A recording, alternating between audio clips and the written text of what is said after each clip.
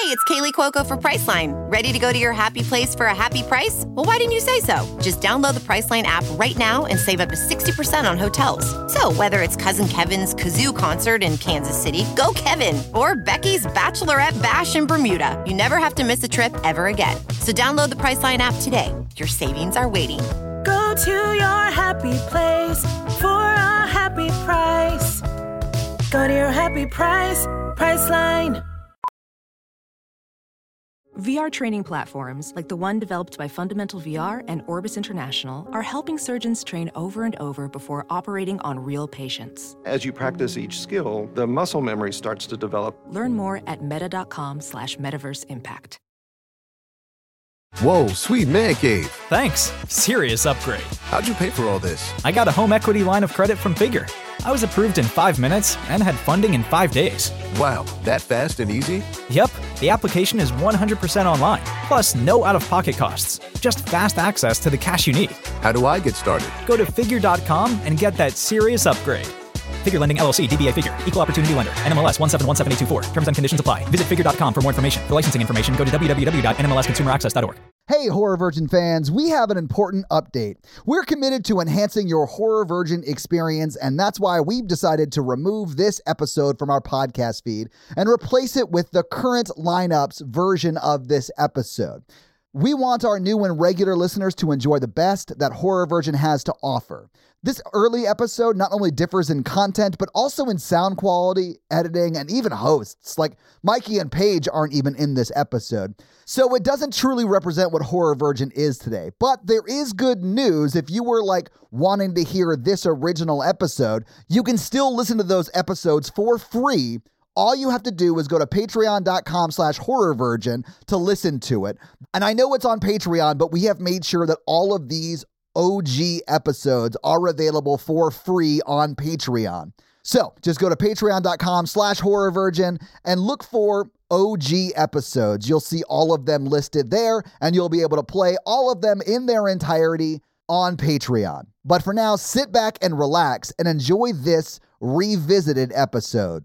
This episode brought to you by the following patrons: Stephanie Wolfrick, Natasha Sophia, Goratica, Vance, Cody, Boeasy, Jeremy, Bruder, Ali, Nathan, Jennifer with a PH, Mr. Ragebomb, Libby, Wes, Dreskel, Aaron, Danielle, Kristen, Tia, Lauren, Jonathan, Kate, Alex, Isaac, and Karoon. And all the patrons want you to know you're loved, you're listened to, and you're a valuable member of this awesome Horror Virgin community. And if you want to hang out with us, please do so in the Facebook group or Discord servers where we hang out daily. Paige, you tell me if this is ruining a fun fact, but is it true that Linda Blair hurt her back carrying this whole film on her shoulders?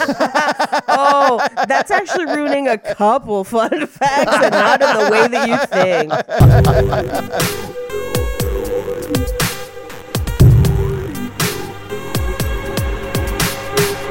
It's wild to me that Mikey has some positive young girl takes after our Aliens episode. I mean, especially because in this movie, she was orchestrating all of the evil. I know, right? Yeah, do you guys think that, on a modern lens, a movie about a child killing priests isn't that bad? Thank you for tuning into Horror Virgin. I'm Paige. I'm Mikey. And I'm your Horror Virgin Todd, which means I don't like rewatching scary movies, but you guys make me rewatch them. But this week, Paige is really the Horror Virgin because she's never seen the movie we're doing, which is The Exorcist. I'm so excited about this because, Paige, I am thrilled that finally someone else is the Horror Virgin. And Mikey wasn't on the first episode we did because this is the first episode we ever did. And he has tons of mental health experience. So I'm excited about this. I'm not going to lie to you, Todd. One, I have not watched The Exorcist in probably 20 years. But you watched it today, right? Yes. Okay, and so good. at the end, I was like, is this really what happened in this movie? Yeah. Yeah. So, Paige, your first time seeing it was today or last night, maybe. Last night, Yeah. Okay. What'd you think? I actually really liked it. Nice. Yeah. Okay, cool. I did enjoy it. I still find it scary at parts, honestly. Oh, I think that there are some scary parts. I've never seen pea soup look so disgusting. Oh, every time I've seen split pea soup, it looks like this. Yeah. Oh, you know what? I'll burn a fun fact real early on that one, just because Specifically, it is Anderson's pea soup, not Campbell's. Because they didn't like the way Campbell's looked on camera. But Anderson's... Get your shit together, Campbell's! Come on! Anderson's is specifically a company that makes pea soup. That's like their specialty. And they have a couple restaurants in California still. I don't know if they have them anywhere else. They might. But it's Pea Soup Anderson's. And it's like a whole like giant windmill restaurant. And they serve the pea soup with like toppings that you get to like put in it. And then they have like a bunch of other stuff at the restaurant. But it's like a weird tourist trap thing in California. So when they were like, oh, it was Anderson's, I was like, wild. Okay, sure. I do think I am torn. Just like Natalie Imbruglia. Yes. I'm all out of faith. This is how I feel. A lot of lyrics in that song are very prescient to this episode, yes. Honestly, yes. I love a slow burn. I think the camera work in this film is phenomenal. Paige! I was 100% going to say that. Specifically, a shot that stands out to me is when Father Rocky Balboa is running around the track. Yes. And the cameraman tracks him through the bleachers and then settles on the cop. Like that being so steady. And they probably filmed this in 72. Right. That's insane. Yes. That cameraman must have been the best cameraman in the business. I mean, I could do that shot now with the modern technology we have. But in the 70s, they didn't have gimbals. You know, like it was a different thing. There's multiple shots like that. When he goes to visit his mom, there's a shot that pulls back down the street and then follows children jumping over cars and then pushes in and follows him up into the apartment. Yeah. And those shots are like, they're hard to get now. Like there's so many things. Like there's one where it's shot from inside Reagan's room and the hallway is lit. And it's literally like picture framed through the hallway that you're watching people. And that was fucking great too. This is a beautifully shot film, and the print... It's so well directed, I think. It's just... I mean, this is why it's a classic, right? And then... That's why it's a classic. I mean, the print that HBO has also is a great print because the color pops. It's very sharp. It's not blurry. And we should say we all watched it on HBO, which I think is not the director's cut, you said, It's not Paige? the director's cut. Okay. But to be honest, I know the director's cut has the spider walk. I have seen it. Yeah. The pacing for me would dictate that I probably would prefer this cut over directors. I could see that. This is already a slow burn, so if you add footage to it, it's going to be even slower of a burn. So, and here's my frustration with it, because I was getting really frustrated in the first hour. The first hour of this movie is very slow. It is. But I just kind of reminded myself, I was like, you know what? There are other movies where you feel like the first hour is really slow. And then when you get through the next hour, you're like, oh shit, I needed all of that information. I just didn't know that I needed it. Yeah. I think this movie has some of it, because by the time I got through the second hour, I was like, okay, that first hour is not as slow as I thought, because there are things that like... Yeah, there's important...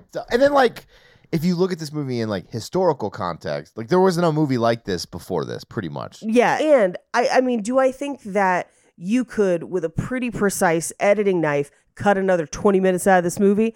Absolutely. Yeah. Absolutely you could. Would I ask you to? No, I will leave it as is. However, viewing this through a 2022 lens is very interesting because they get a lot of things about Satanism, witchcraft, the occult wrong. Just full wrong. They get a lot of things about exorcisms. Full wrong. This is very much a movie influenced by the satanic panic at the time. And this movie really kicks off... It was sort of at the beginning of it. Yes, it kicks a lot of it off in America. Absolutely. Yeah. Like when this gets released, all hell breaks loose. But from a storytelling point of view and a camera point of view, this is so well done. And it's one of those things where like, even as it was slow, I was like, this is so slow, but it is beautiful. And then like, when I got to the end, I was like, I get it. I get why this is a classic. And not every effect holds up for sure. But like in a theater, I think this would still scare me.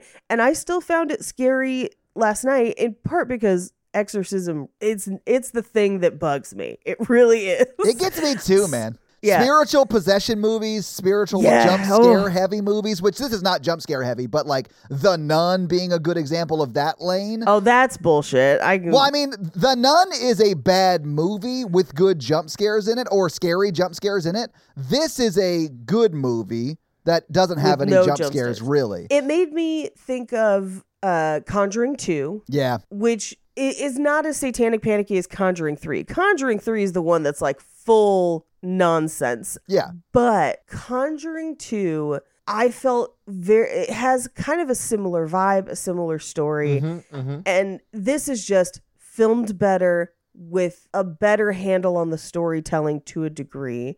And part of that is some of those cuts, and because this was based on a book. Yeah. So like you have that baseline to kind of help you out. But it made me wish that Ed and Lorraine Warren were more flawed in The Conjuring like they are in real life. But then they couldn't be the Christian superheroes, Paige. Yeah. I know. You can't be Christian superheroes when you're fucking your babysitter and your wife knows and is just like trying to lie about it to everyone publicly. But it just made me think of like that. I think that's why I appreciate the character of Father Karras so much, is because he is so human. Father Damien? Yeah. Well, his last name's Karras. Yeah. Yeah. You know, like he has human problems, fears, frustrations. He doesn't immediately buy into exorcism as a tool to use in this case. I think he thinks it's bullshit until this case. At least that's the way it's positioned. That's how you should be. Yeah. Here's the thing. The reason exorcism movies bother me so much is because I grew up in a religious household. I still believe that you shouldn't fuck with the spirit world. Same. But I also wholeheartedly believe that before you try to do an exorcism on anybody, you should exercise every medical option. Like this should be your last resort. Like this is, that is exactly what happens in this movie. And this is something I don't think like modern exorcism movies do, but like in modern exorcism movies, it seems like everyone is a believer. I sort of like in this movie that Chris, the mom, is like an atheist. She may not say she's an atheist. I don't remember her saying it, but it's clear she's not like a believer. Yeah, the coastal elite Hollywood liberal. Yeah, I got it. Sort of, yeah. I wouldn't necessarily classify her as atheist, as more agnostic, where I think she just doesn't care. Like it's not something that enters into her day-to-day life, which is fine. But I also, I kind of like that. I mean, in modern movies, and it's because they're trying to get you to the exorcism, because that's scary. I mean, in a movie called The Exorcist, it's really just like the last 20 minutes of the movie, right? Well, okay, that's my favorite part, is that basically before this film, exorcisms and this stuff wasn't super in the horror realm, from my understanding. Right. I could be wrong. That's correct. Yeah, you're but they correct. spent like a lot of time being like, this is what an exorcism is, which we don't have to do in modern times because of this film. Yeah. You know, like it's in the lexicon now. You know what I mean? Because of this film. That's kind of the interesting thing, is because this movie gets a lot of stuff wrong, but other movies base everything off this film. So this movie shapes the way exorcism is viewed in film today, even though that's not necessarily accurate. But it's because you couldn't go against it at this point, because this movie has set the precedent.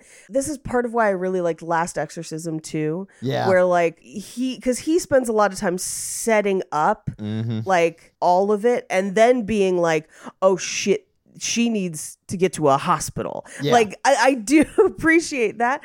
But also, like, I mean, because this movie plays so much into like the numerology and the like this thing and this specific prayer and this order and this, the Catholics only do this for blah, blah, blah. Paige, during the exorcism, when the old priest is like saying the prayers and he's expecting The call and response. Yeah, the call and response section, exactly. And he's like, Father, give me the response or whatever. I'm like, yeah. This time I started laughing. I was like, that ain't really doing shit, dog. Like, I'm like, it's not like if you mess up the order, you're fucked. Like, I know. what is- I'm sorry, you didn't solve the Rubik's Cube exactly right, so the demon's not going to leave. What? Like, what? They do both die in this exorcism, so Yeah, they maybe do. this isn't a good blueprint for all of that. Maybe you're right, Mikey, but one of them dies from, I'm assuming, heart failure from being old, and the other one sacrifices himself for Reagan. Like, I sort of like the ending of this movie, even though it is sad. I think the thing I'm most sad about is no one, like, blocked off those stairs. and was like, don't walk down these stairs. 2 people have died on these stairs in a week. We need to address why they're not working correctly. We need an escalator. Or like I've read social experiments where they'll change like the height and depth of stairs, and it just causes people to trip all the time because stairs over time have been standardized, right? Yeah. So like if you go to like a historic home that has different size stairs, like people will trip and stuff. So like in my mind, those stairs were built in like 1720 and they're like wrong. They're like not the standard size. So motherfuckers just be tripping down the stairs and dying. So here's what's terrible. Historical stairs are usually easier for me because people used to be shorter. Yeah. This is why Paige wants a historic home. Oh my God. Yes, would love one. But specifically a mid-century ranch, which is 1 story. But well, and then you don't have to worry about the demonic small stairs. Yeah, exactly. Just whatever starlet died there, plus stairs down into the bunker I'm going to build. So it'll be fine. But no, I actually enjoyed this much more than I thought I would. And I would actually kind of like to see it in theaters if I get the chance. I mean, it's a classic. Yeah, I bet you could see this in the theaters pretty easily just because yeah, I'm sure theaters, we have one in town called Belcourt that does like midnight showings of like classic movies or just like cult following movies that I love. Like I love the Belcourt. And I'm sure LA has like 9 of those. We only have 1. Yeah. Like every neighborhood has their own. What I learned in this movie the first time I watched it was you can be a archaeologist priest. You can be a priest that barely does any like sermons, but works out the majority of his day. Like I went into the wrong profession is what I'm saying. Like if I could just be an archaeologist priest, that sounds dope as shit. Here's what's really interesting. I mean, I can't speak for all of Catholicism. I didn't grow up Catholic. That's not the version of Jesus I had. But I do know that like in my time, I've encountered people who were like archaeologists or scientists even, and then got ordained. So it's like a twofer. Yeah. But the most common one I see is what I will call like counselor priest. Sure. But usually in my experience, they don't send them to Harvard or Johns Hopkins. I went to grad school with a priest. Yeah, I'm sure you did. Like getting his counseling degree. Yeah. Well, and Father Karras in the movie is a psychiatrist too. Like I really dug that aspect of it. And you know what we talked about in class? What sex felt like? No, I was like, are exorcisms real? Did you ask him? 100%. That's the first thing I would ask someone in that situation, Mikey. I was like, 1, how many moms hit on you? 2, all. Because like when you have a relationship with a priest where you never met at church, like he was like a friend in class. You know what I mean? Like, so I was like, can I ask you like silly, stupid questions about being a priest? He's like, of course. Yeah, please. No one ever asked me those questions. I'm like, yeah, in my experience, most priests that I have encountered are way willing to answer stupid questions. Yeah. And he's like, yes, there are exorcisms. There's still a special school. I don't want to get involved in any of that shit. Because he cursed a lot too, which I thought was... Fuck yeah, like, cool. Love that. Rock and roll priest, from what I understand of the special school. He's like, don't call me father. Call me daddy. Oh. All right, Fleabag, let's do this shit. Fleabag season 2 was so good, Paige. Yes, hot priest. Phoebe Waller-Bridge is the only reason I want to see Indiana Jones 5. What do you mean 5? 4 doesn't exist. Yeah, exactly. And I like a good comeback story, good redemption story. I didn't hate 4, and I realize that's a road y'all can't walk down. I don't want to I talk can't about that. follow you down the path of destruction. Mikey, I think we need to contact the church about having an exorcism for Todd. I just can't wait till we can start doing our action movie podcast and I make you guys watch 4. Oh, God. No. First off, there's like barely any action in it. That's not CGI. Oh, I was about to say, I'm pretty sure I saw Shia LaBeouf swinging from vines with a bunch of monkeys and then sword fight in a Jeep that's about to go off of a cliff. Did you hear the sentence you just said? That movie, here's why I hate that movie from a screenwriting perspective. They blow their load 40 minutes into the movie, and then the rest of the movie is worthless and uninteresting because you know the end. To piggyback off that, it is very obvious they took 3 different scripts for Indiana Jones 4 and smushed them all the fuck together. And it's like, and then you can tell which movie you're in depending on the scene. Like the whole 1950s Red Scare part was like, it's definitely its own movie. Yes. I hate hate that fucking movie. Anyway, back to this movie. So part of the reason the special school exists is because if you're not careful during an exorcism, people die. And it's actually really common for people to die during exorcisms because people take it too fucking far. That's why people don't do them anymore. Yeah, they forget to feed them and give them water during the 4 days. Yeah, because they are legit torturing a mentally ill person. Yeah. Yes. I mean, it's not that they're doing an exorcism. It's that they're torturing someone they don't know how to control. Yeah. Or they'll break their ribs, or the person involved will accidentally hurt themselves. Like, it's very, very dangerous to do. And also, a lot of times people will try to do it to children, and that's extremely dangerous. Like, that will kill people. Yeah. And so modern Catholic exorcisms, usually exorcisms in the Christian church, are kind of hands off at this point, where it's a lot of like, we pray over you and then we stand over here, which is a whole different ballgame. But like, in some parts of the world where exorcism is still legal and widely practiced, it is deadly. It is very dangerous. I don't know if you remember this, Mikey, but like way back when we were doing story times on Patreon as bonus episodes, I did a story time about someone who died in the UK in like 2018 from an exorcism his family did. Kennedy Ife, I think was his name. Yeah. I don't remember the specifics of the case. It's still on Patreon if you want to go watch it. But like, I mean, his family killed him and were cleared of all charges, which is nuts to me. But that's wrong. Oh, I get that question a lot of like, when I see somebody psychotic, like, you ever seen somebody possessed? And I was like, I've seen a lot of people who said they were possessed. Yeah. And a lot of people whose possession cleared up with the right medication. Yeah, right. And they never like floated a bed or like spit out pea soup at me or like, took the voice of my dead grandmother to yell at me. But I would be interested to see that. I mean, like, if I run into it, it's going to be that.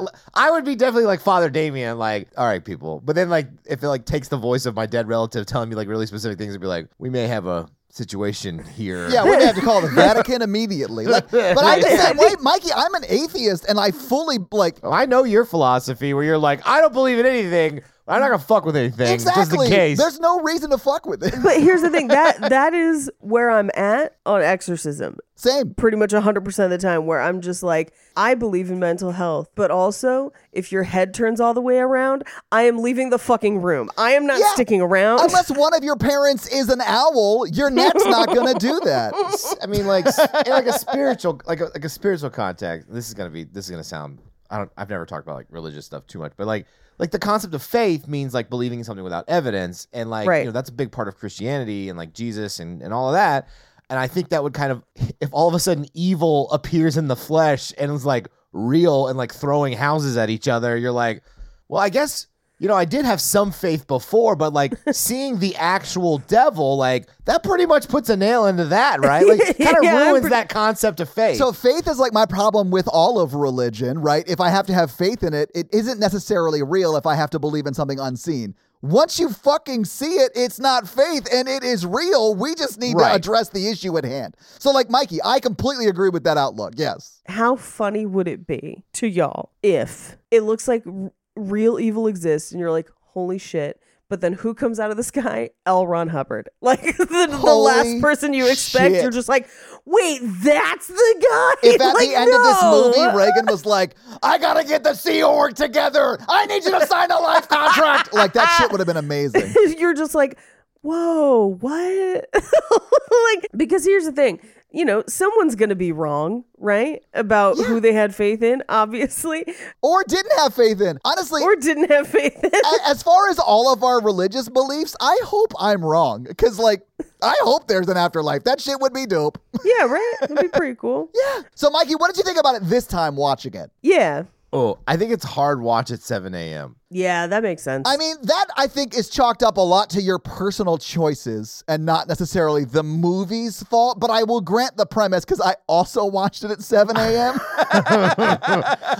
I think it's so well made. Yes. And I'm not going to call it elevated horror just because, but like, I can't imagine being in the 70s and like not seeing a film like this because basically horror wasn't as scary as it could be. Like, you see a lot of movies from the 50s that I was going to bring this up. It's a whole different vibe. This would scare the shit out of you seeing it fresh in theaters or whatever. Like, without any cultural concept of this. Yeah, like we've seen so many what I would call scarier versions of this exact movie. Like a young girl gets possessed movies. We've seen so many scarier versions of this. And when you look at the poster now, the poster for this movie is like, the old priest in front of the house with the light on him. Such a good shot. It's so cool looking. It's a great poster, right? And the shot in the movie that correlates to that poster is amazing. You're right. I was like gasping. Yeah. But right under that on the poster, it says the scariest movie of all time. And it makes me laugh now because it's certainly not now. But in 72, I buy that. Like, this would have been scary in 72. The effects were good. The effects still hold up. Yes. I mean, like, I don't think they treated their actors well. I think there's the some real... 70s. No, definitely not. You can go into that in fun facts or not so fun facts. No. But like, also, like, it spends a lot of time setting up like realistic horror, if you will, of like the mom going all the way down the medical track and like being so frustrated and scared for her daughter. And then like the doctors are like, oh, we don't fucking know. Like, go get a priest or whatever. And you're like, what? Yeah. Which is bonkers. Yeah. Hearing that now. Oh, some of the medical treatments they go through are also bonkers, and some of the things that they recommend. And when they're at first like, you need to find a psychiatrist, and they're like, we found one, and it's just a hypnotist. Yeah. Oh, and I love that hypnotist is like, the demon inside you is also hypnotized and has to tell me the truth. I'm like, bitch, do you know what a demon is? Like, oh, yeah. I mean, I've totally done that when someone was like, I don't want to go with you. The person inside me is telling me that they don't trust you. And I was like, well, is there anything I could tell you to make the person inside you trust me enough to get you to go with me? And they're like, yeah, this. And I was like, all right. So, I mean, it happens.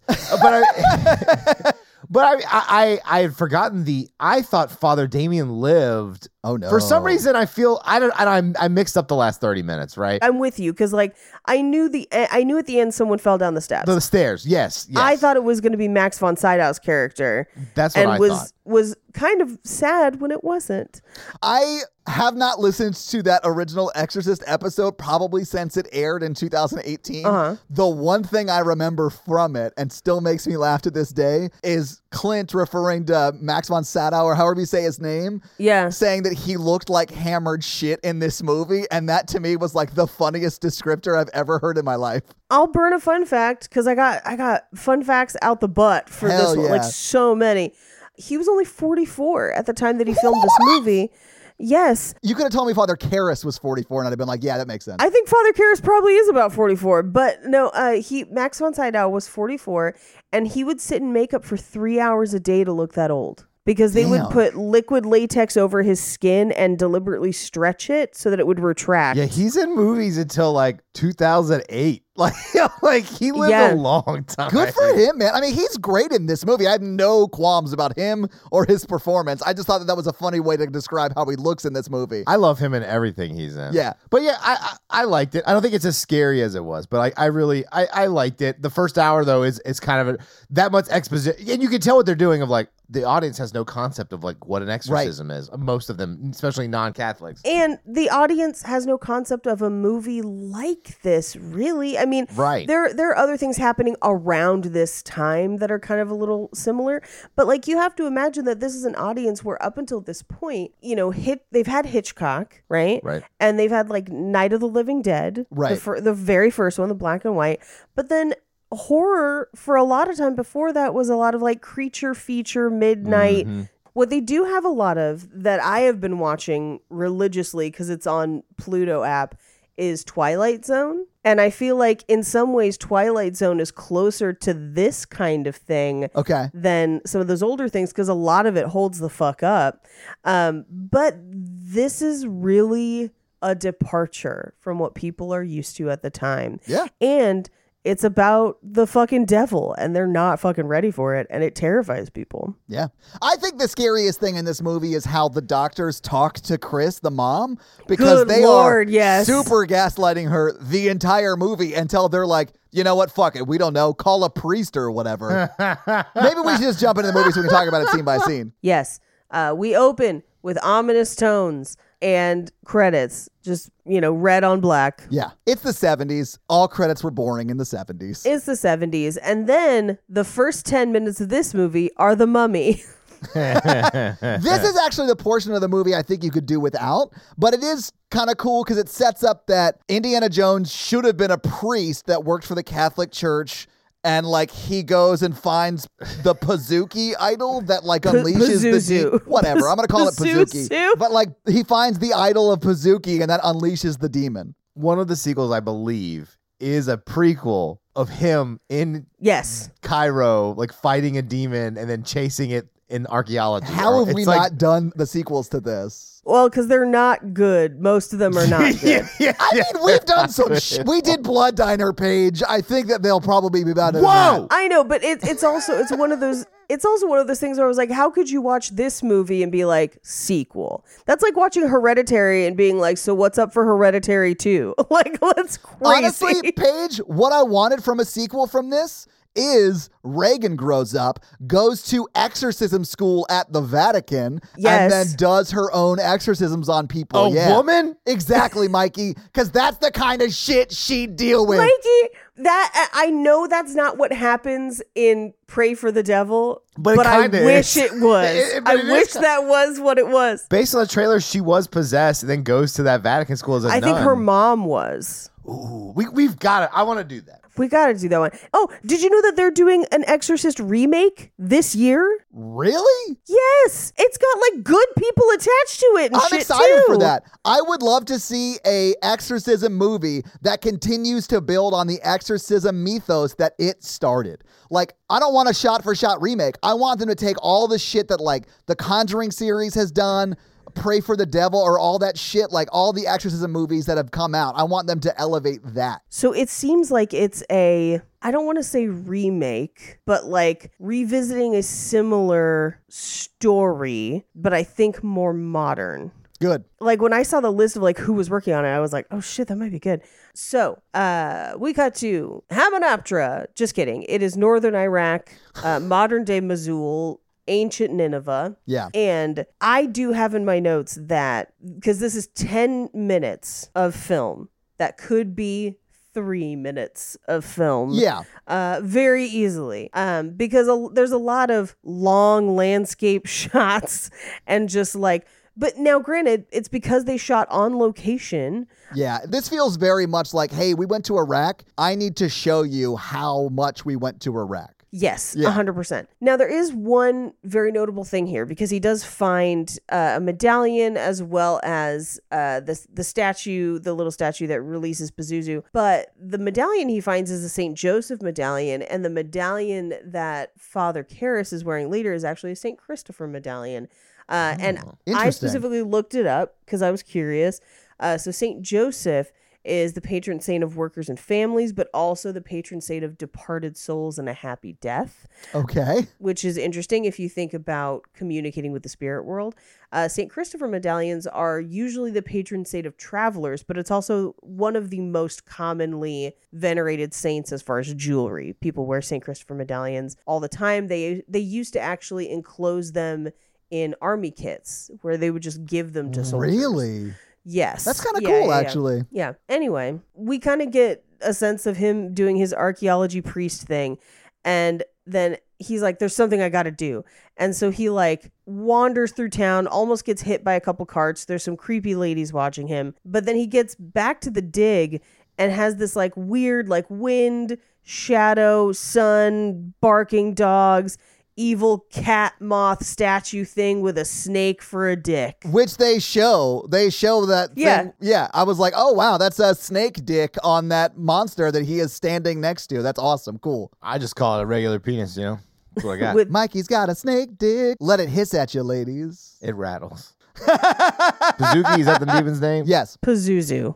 It's just too silly. That's why I call it Pazuki, because it's a silly name. Pazuzu sounds like a side you would order at some sort of restaurant. Pazuzu sounds like we gave an infant a kazoo and they're fucking around with it. Pazuzu sounds like a dish my grandmother made, and it definitely had like pears in it and mayonnaise and something else.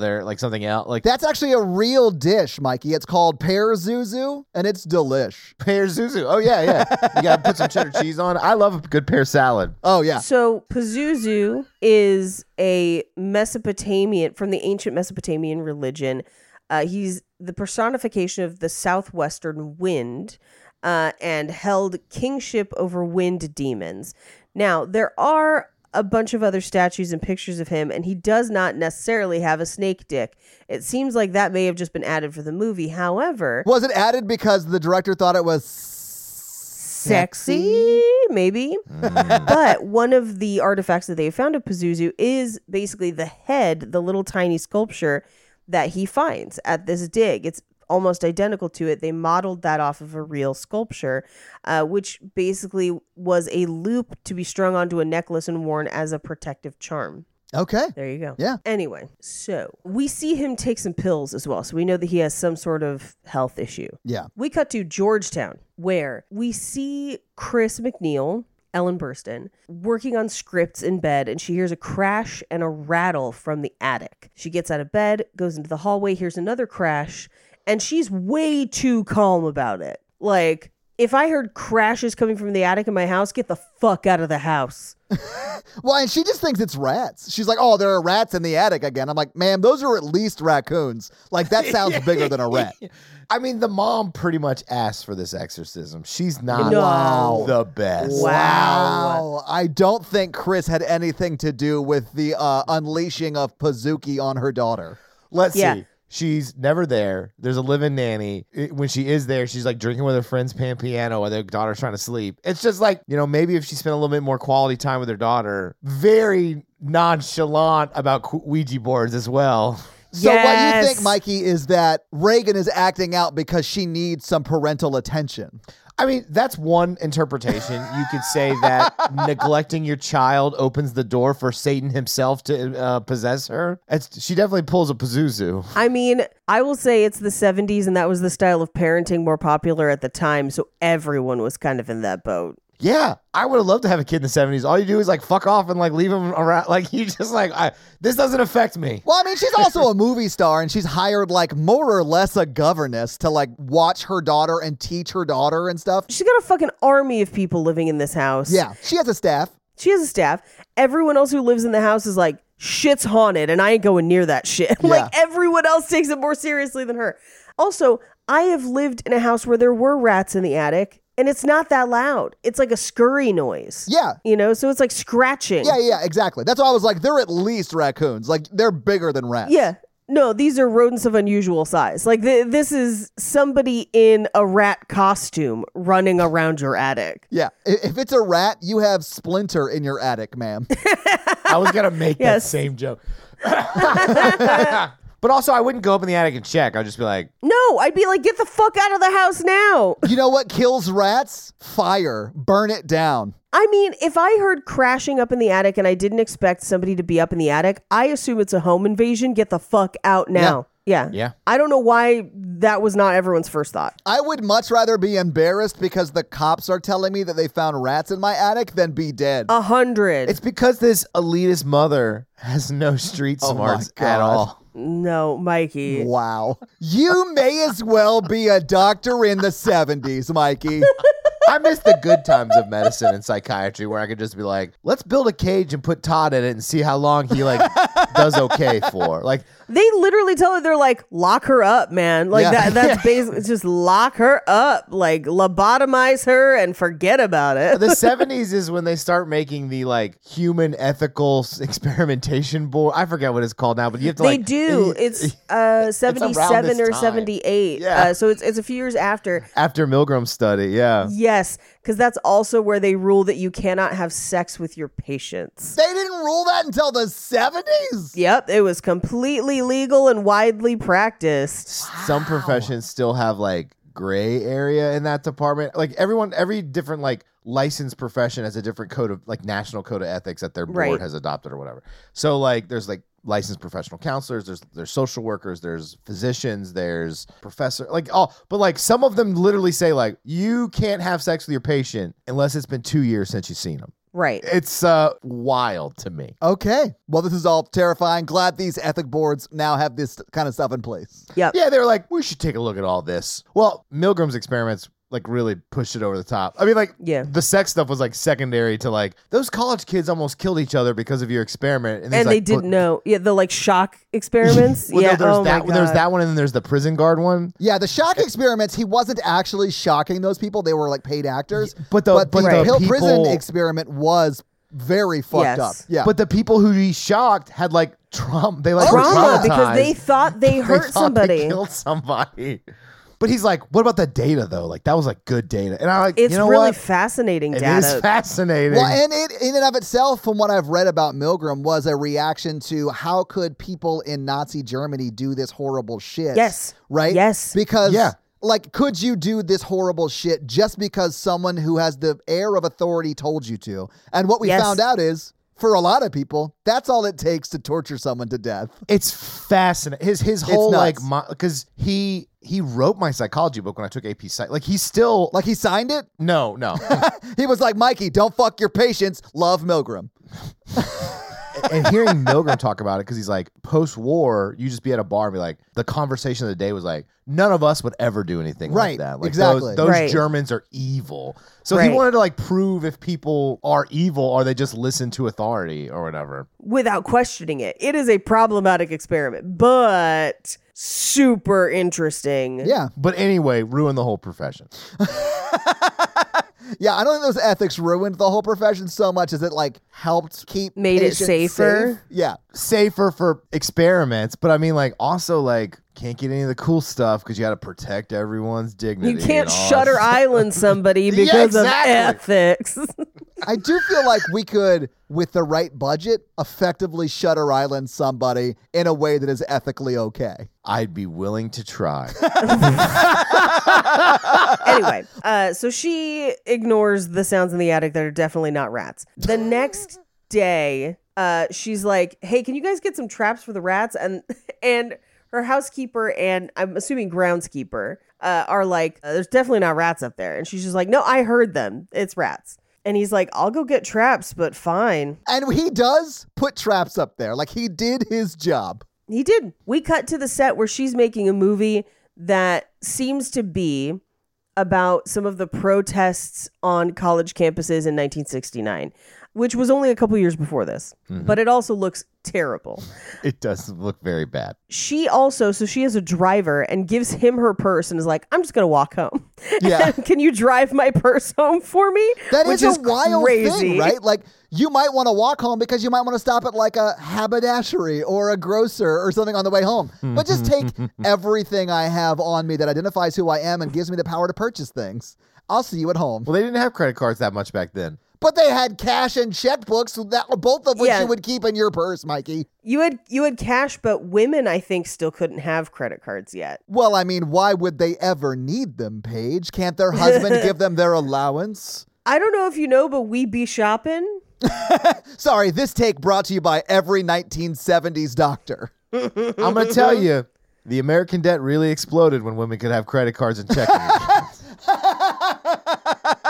I love Mikey's commitment to male toxicity. Like, as a bit, I love your commitment to it. Thank you. It was not until 1974 that women were allowed to apply for and own a credit card in their own name. That's 2 years after this movie, which means if she wanted to use a credit card, she would have had to have asked her groundskeeper employee to borrow his. Or her husband in Rome, who has recently left them. Sure. Anyway, at this point in the movie, I didn't realize how close their house was to the set. Because the set is on campus and they live literally right off campus, right next to those stairs. Anyway, she walks home. And we see, for the first time, Father Damien Karras, because she notices him in the crowd because he's walking around campus. Because he's hot as fuck, right? Is he? Is he? He's interesting looking and striking. I am not attracted to him, but I do find him to be a very interesting and empathetic character. He definitely looks like Rocky. Yeah, I thought he looked like Rocky, especially when he's running around the track. Which is after this, because Rocky comes out 4 years after this in 1976. So Sylvester Stallone was like, you know what we should do? Make a movie about a priest who's also a boxing boxer. Priest. And the producer was like, maybe just a boxer. Maybe not two things. Just make him a boxer. Yeah. Simplify it. I do think Rocky would be better, and I would actually want to watch it if, like, it involved a boxing move called the Holy Cross. Like, I'd be here for that. Mikey, you're a boxer. A cross is a punch, right? Yes, a cross is a punch. Nice. So she walks home, and this is the first time we hear Tubular Bells, which is the famous theme from this movie. Which sounds so much like the Halloween theme. I think I prefer the Halloween theme to this. I do too. But it sounds so like it. Like Halloween has to be an homage to this, right? They sound different enough. I don't think it's like blatant copyright infringement or anything. And I prefer the Halloween version, but they sound so alike. It's definitely not a copyright thing because this song, it's just the intro to a song. Okay. But it's an album that was out at the time. So I would say that John Carpenter is probably inspired by the album that was out at the time because it is very similar. I do prefer the Halloween theme. I think the Halloween theme is a little more haunting and a little less jarring. Yeah. But this one is also similarly famous. So she gets home, and this is the first place where we meet Reagan and kind of get a sense of their relationship. And we learn a little bit about, how fucking bananas rich they are. Yeah, she's a movie star. Chris is, her mom. She's a movie star, yeah. But then also, basically the life that Reagan has led, where she's going to school, but she kind of travels around the world with her mom. Yeah. She's into art, although for a 12-year-old, needs some work, art-wise. Yeah, I mean, when I was 12, I was into like shitty stuff that I wasn't good at either. Like, yeah. Yeah, no, but they just, at a certain point, they're looking through her drawings. I was like, that's a 6-year-old. Like, this is... Well, maybe it was old. Reagan has no fine motor skills. She is a Nepo baby. I was going to say the same thing. I wrote that down. Yeah. There's no way in like 8 years she's not going to get cast as a young version of her mother's character in a movie, thus launching her career to also like Hollywood success. Yeah. Like Tom Hanks has tried to do with all of his children. Okay, but Tom Hanks has one good actor child. I don't who is know. a legitimately good actor child. I think Colin Hanks is amazing. I love him. He's also a good like documentarian. Like he's done some good docs. Anyway, his other son that's not Chet. We're just not going to mention Chet. That's not Chet. His other son is in a movie that he just came out with and does a pretty good job. Yeah, like he plays a young version of Tom Hanks. Okay. You know, who is the main character, right? Fine. Wait till David S. Pumpkin's son gets to be in the movie you mean about Thomas David S. Pumpkins? Thomas S. Pumpkins. But let's get back into the movie. Anyway, so basically we just get a peek into how rich they are and how kind of peaceful this home life seems to be. And we, at this point, find out that they live in LA and this is just their temporary home while she is filming. We cut to Father Karras, who takes a train, and this is where he sees the homeless man who's like, please help an old altar boy, I'm Catholic. Yeah. And that will play out in The Demon later. We watch as he takes the train to New York, gets off in a, I would say, developing neighborhood, because it is mostly families, but it seems a little run down. Yeah. And goes to see his mom, who clearly is having some trouble with her leg and is living alone, and it's maybe not the best situation, and he feels like he's far away and can't care for her as much as she needs. So she falls asleep, he leaves her money and leaves. Yeah. We cut back to Reagan and Chris's house, where Reagan is painting some clay bird thing, and this is where her mom finds the Ouija board and is like, have you been playing with it? And she's just like, yeah. And her mom's like, I'll show you because you need to.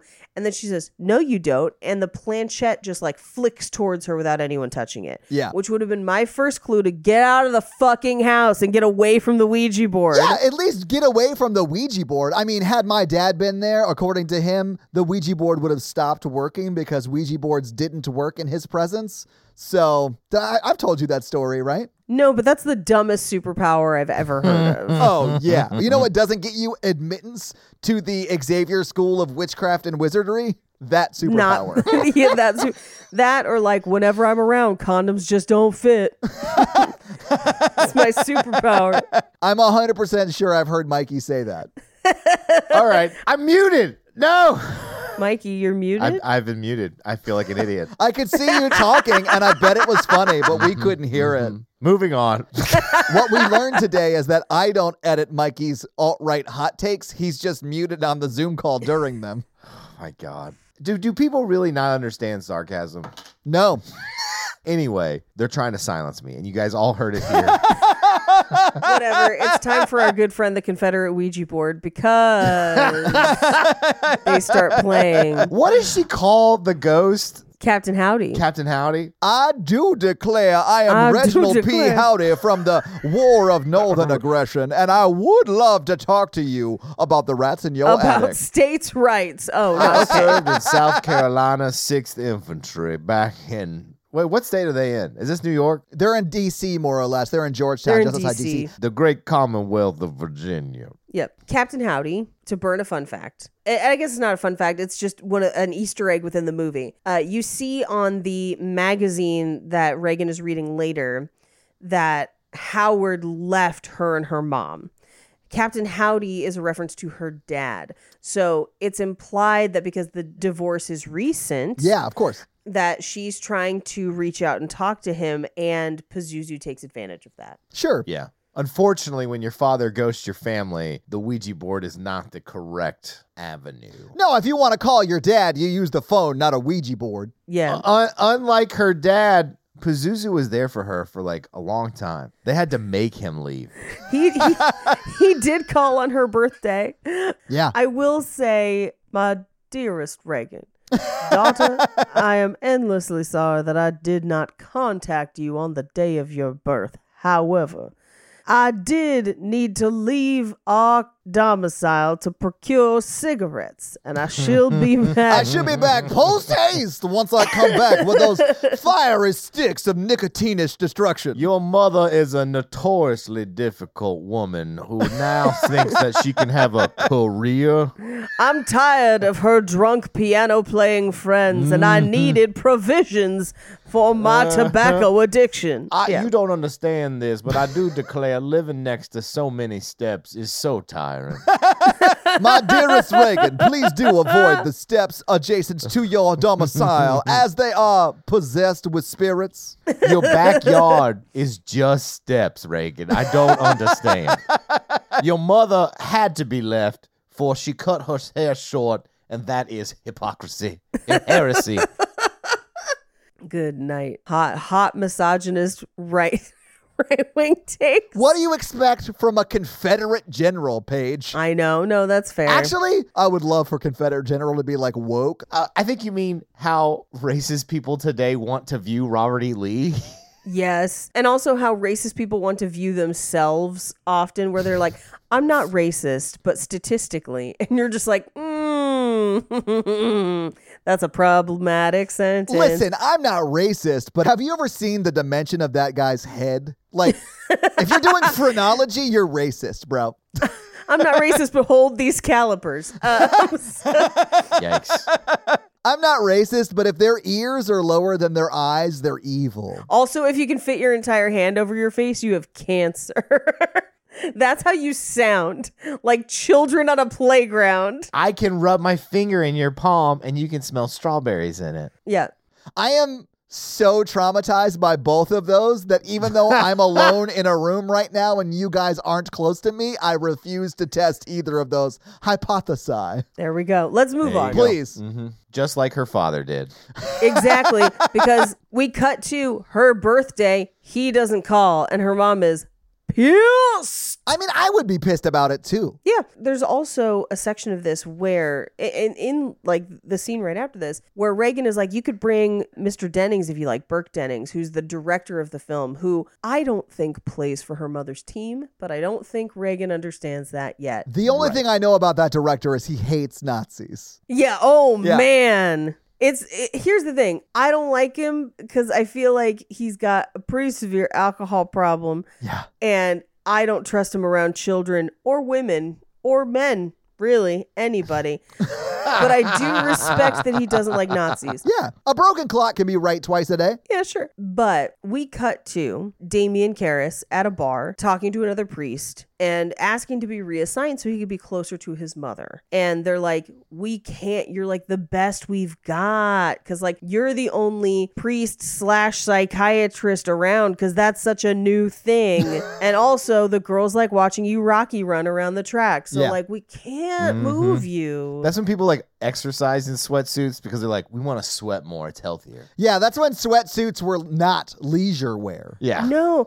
And like when he's wearing the full sweatsuit plus a towel plus a jacket over it, I was just like, all of his clothes reek. He's like, I'm losing so much weight. But you should hydrate, though. You got to hydrate. Hydrate. Anyway, Reagan's dad doesn't call. We cut to Reagan's mom waking up the next day, getting a call to go to set early. She gets up to go in and realizes that Reagan's in bed next to her. And Reagan says, well, my bed was shaking and I couldn't sleep.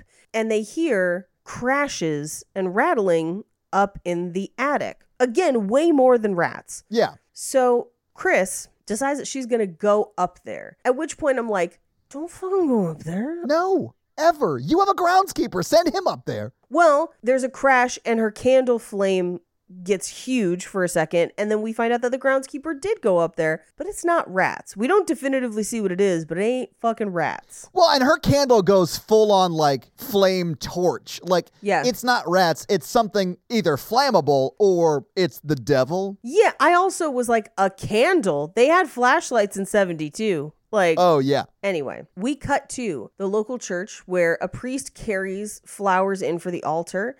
And as he does, someone has defaced one of the statues of Mary with giant black and red titties and a giant black and red dick. Like horn dick. This is what I needed. Yeah. I want to know who did that, and I want to see if it was Reagan. And if it was Reagan, I wanted to see it. Because to me, it would be hilarious to see like a 12-year-old building like cone titties and cone dick on an angel in a church. That would be hilarious to me. Okay. There was a part of me that wondered if it was Burke Dennings. Okay. Maybe possessed as well or something. Yeah.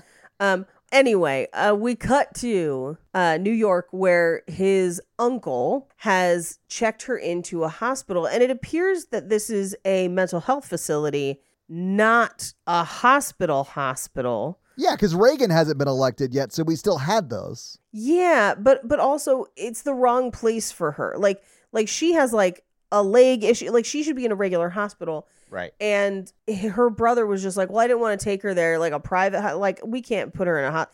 And so they have to, we don't see him take her home, but it's implied that he checks her out and takes her home because that's not the right place for her to be. And it's very upsetting to be there if you're not supposed to be there. Like, yeah. I'd imagine that most of the people who are there don't think they need to be there. Oh, of course. Sure. Yeah.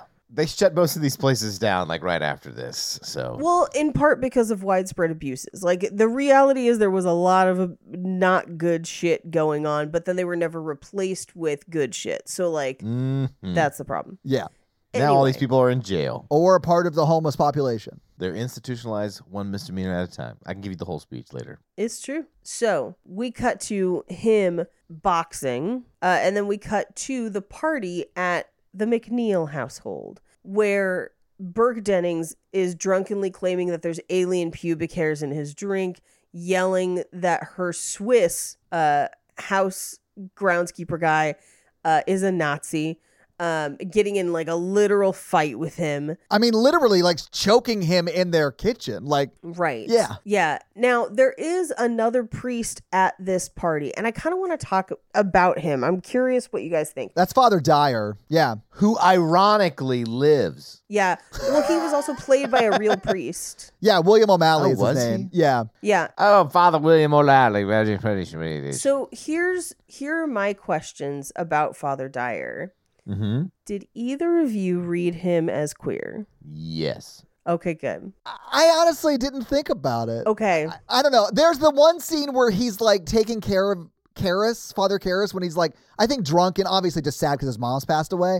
So like, I also thought it was just like a bro being a very good bro to another bro whose mom just died, you know, like. I think it could be that. in this scene when he's playing the piano and he's like, I want to be a famous entertainer. Like a lot of those kind of things. I was like, sure. But that's also shit that I've said multiple times in my life. Yeah, but you've also said sexuality is a spectrum and I'm somewhere on it. Yeah, so absolutely. like, just go with me on this for a second. Yeah. So that to me signaled like, oh, maybe this is either someone dressed as a priest for a laugh or someone closeted. But then his interaction with Karis, where they are very good friends. Yeah, they're super close. Where I was like, is this something more? Or it could just be our modern lens looking at like, could be. Men's shorts in this era were also very short. I just bought some 5-inch running shorts that I love. There is also the reaction he has to losing his friend, which of course, if you're losing a friend, that's heartbreaking. Yeah. But there's also him showing up after at the house. They give him the necklace. To me, there were a lot of potentially hints that maybe that was something, but I don't think there's enough to definitively say. Paige, I think there is definitive proof in the movie now that I think about it. Yeah. Because Father Karras had been out a lot of late nights. And obviously we know he's been doing an exorcism on Reagan, but I don't know that Father Dyer did. But it's clear the night Father Karras takes on the possession and then jumps out the window, hopefully killing himself and Pazuki.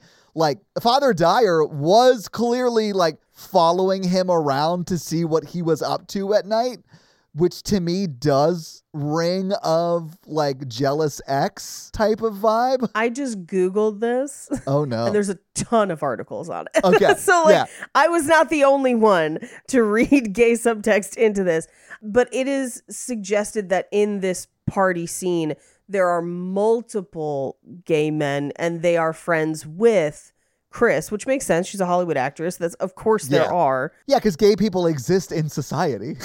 Yeah, well, but also it's like that. It's that kind of crowd, and that's who Father Dyer is running with. Yeah, and Father Karras maybe isn't, but it seems like he has a crush on him or something. Sure, but that's what I kind of read it. And I was like, oh, interesting. And then in their interactions later, I was like, extra interesting. Anyway. I mean, what I was saying doesn't diminish the fact that he might be a gay man and Karras might also be a gay man. I just wasn't looking for that, you know? Perhaps. I don't know that Karras is gay. I just think this guy specifically is, and maybe likes Karras. I don't know if the affection's returned. Yeah. Anyway, but this is where she asks about Karras, and he's like, well, his mother passed away because she lived alone and she'd actually been dead a couple days before they found her. Yeah. So we know that he took her home from the hospital, and it's pretty brutal. It is real sad. Like, and there's a lot of guilt and shame tied up in that for Karras that we see later. And I totally get it. So Chris tucks Reagan in and goes back down to the party, and they're escorting Burke Dennings from the house because he's just started a drunken fight. And they literally are just like, hope he makes it home. Good luck drunk driving. Just like, bye. But this was the 70s, man. Literally everyone on the road was drunk. It was a requirement. Right. Meanwhile, Reagan comes down, and you can see literally from the second this shot starts, something is off. Yeah. I don't know what it is about how they staged this shot to signal it so clearly, but it's shot from behind Reagan's head into the rest of the party. And she looks up at a man that we will find out is an astronaut. We've heard him talking at the party. He's an astronaut. And she just says, you're going to die up there. And then pees on the carpet. And which, here's the thing. If this is the first thing that happened, I'd be like, this kid has a fever. Like, this is... Right. You know, or like sleepwalking or something. Or sleepwalking or something. Well, I do think it sort of does progress in a way that does seem like it might be something not inconsequential, but not super serious. Right? Because this could be like she's just super sick and sleepwalking, or like not necessarily coherent or whatever. I understand why Chris, the mom, does not immediately jump to she's possessed, right? Of course. Yeah. Well, she shouldn't. No one should immediately jump that way. Right. Anyway, she gives her a bath, puts her to bed, takes... You know, she has her take some pills. She says that it's just nerves. The doctor says she'll be fine. Yeah. And then she goes to bed. However, no sooner has she left the room that they're screaming. She runs back in. The bed is shaking. And I mean like flopping around like a fish. And Chris jumps on it herself and the bed is shaking. It is not Reagan. It is the bed. Yes. So we cut to Karras. His mom has passed. He's not taking it well. Father Dyer meets him with some very, very nice liquor that he stole from the university president, and they drink together, and then he puts him to bed. And it could absolutely be friends. It could absolutely be more too, Paige. You're not wrong. Mm-hmm. I do love this scene. It is a super sweet scene, whether they're in a relationship or not.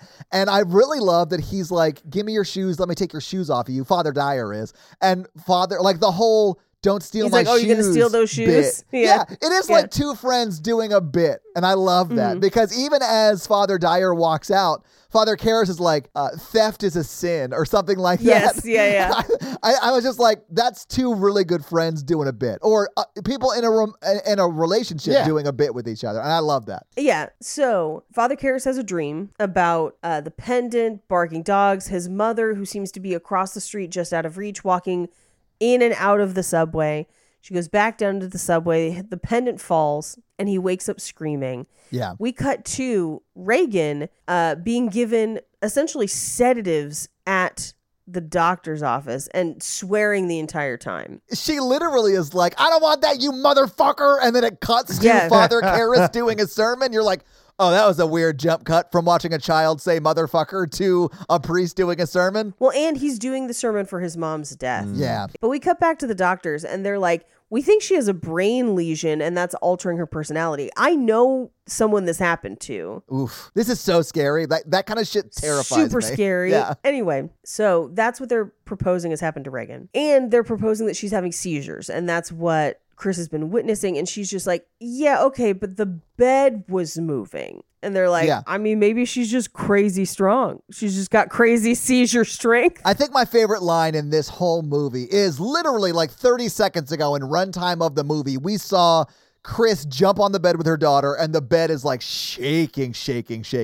And the doctor says in this scene, the problem's not with your daughter's bed, it's with her brain, in such like an amazingly condescending way. They're so condescending. Like, holy shit, this is troubling. Okay, so this opens up a conversation where I was like, and no one ever tried a different bed either. Like, I would have been like, we need a new bed here. I mean, that probably would have been on my troubleshooting steps, yeah. I do like that as the movie goes on, the bed just gets more and more padded, where they're just like duct taping bubble wrap around it and shit. It looks like they duct taped pillows to like the posts. Yeah. Pillows and blankets, which makes sense because the bed is moving, but also your daughter is possessed and like flailing about. Like, that makes sense to me. Oh, your daughter's making your bed float and like flip around? Like, let's do a pet scan.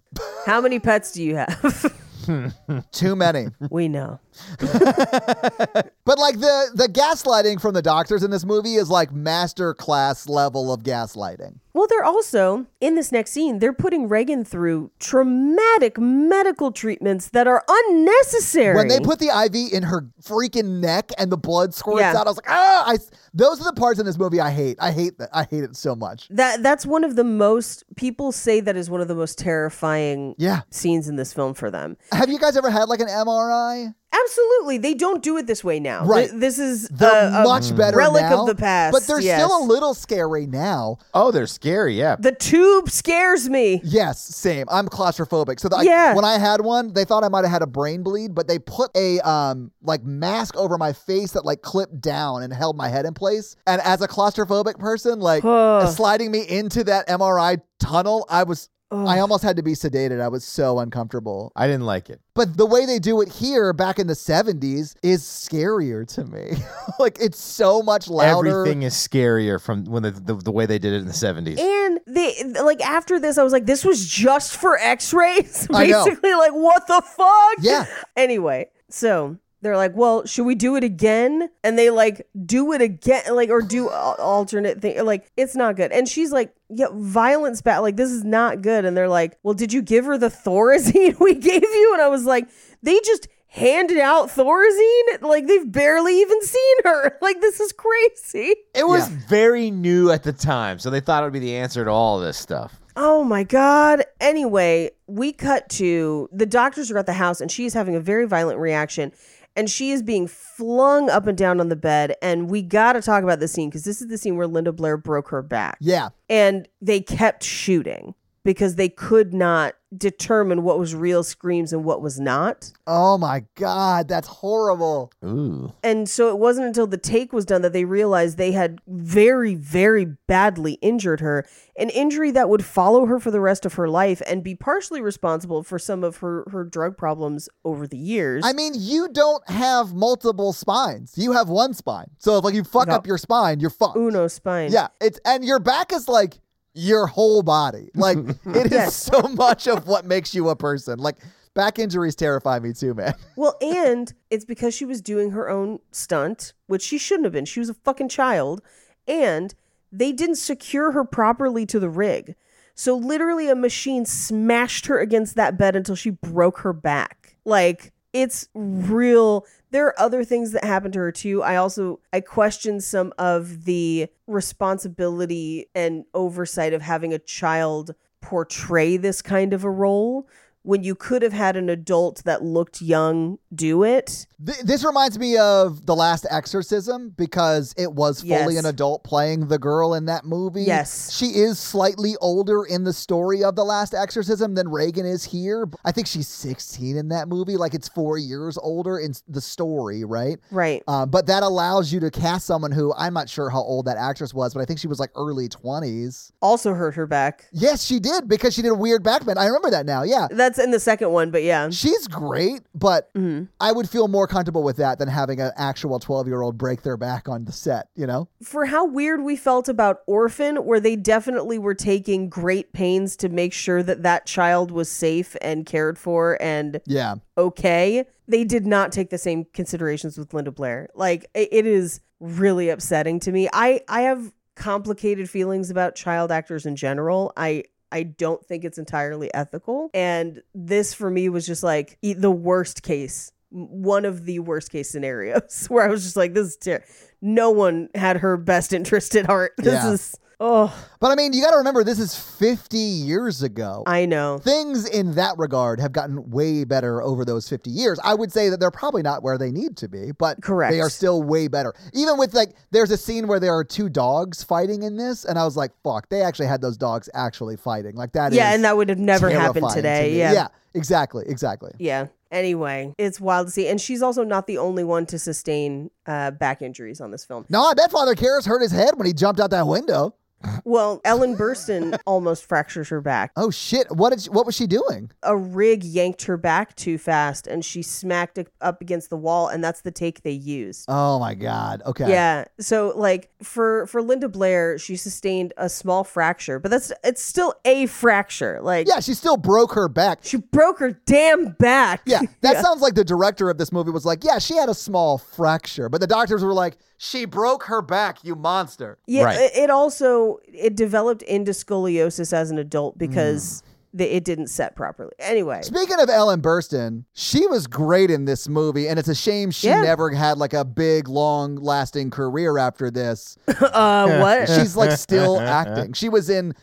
she has 4 projects upcoming. Anyway, so this is where her eyes roll back in her head. She slaps Ellen Burstyn. Yeah. And then this is kind of the first time that we hear Pazuzu speak. Yeah. Where it's like, the sow is mine and all kinds of crazy shit. Oh, and she's telling the doctors to fuck her. Yes. Yeah. The things that they have that character say are like swear word Mad Libs. Yes. And it is kind of hilarious. It's almost like the way that a child would swear if they knew all the swear words. Yeah, like if they had an uncle who was terrible, but like didn't tell them in what context to use the swear words. Yeah. Yes. Oh, like me with like, I teach children swear words accidentally all the time.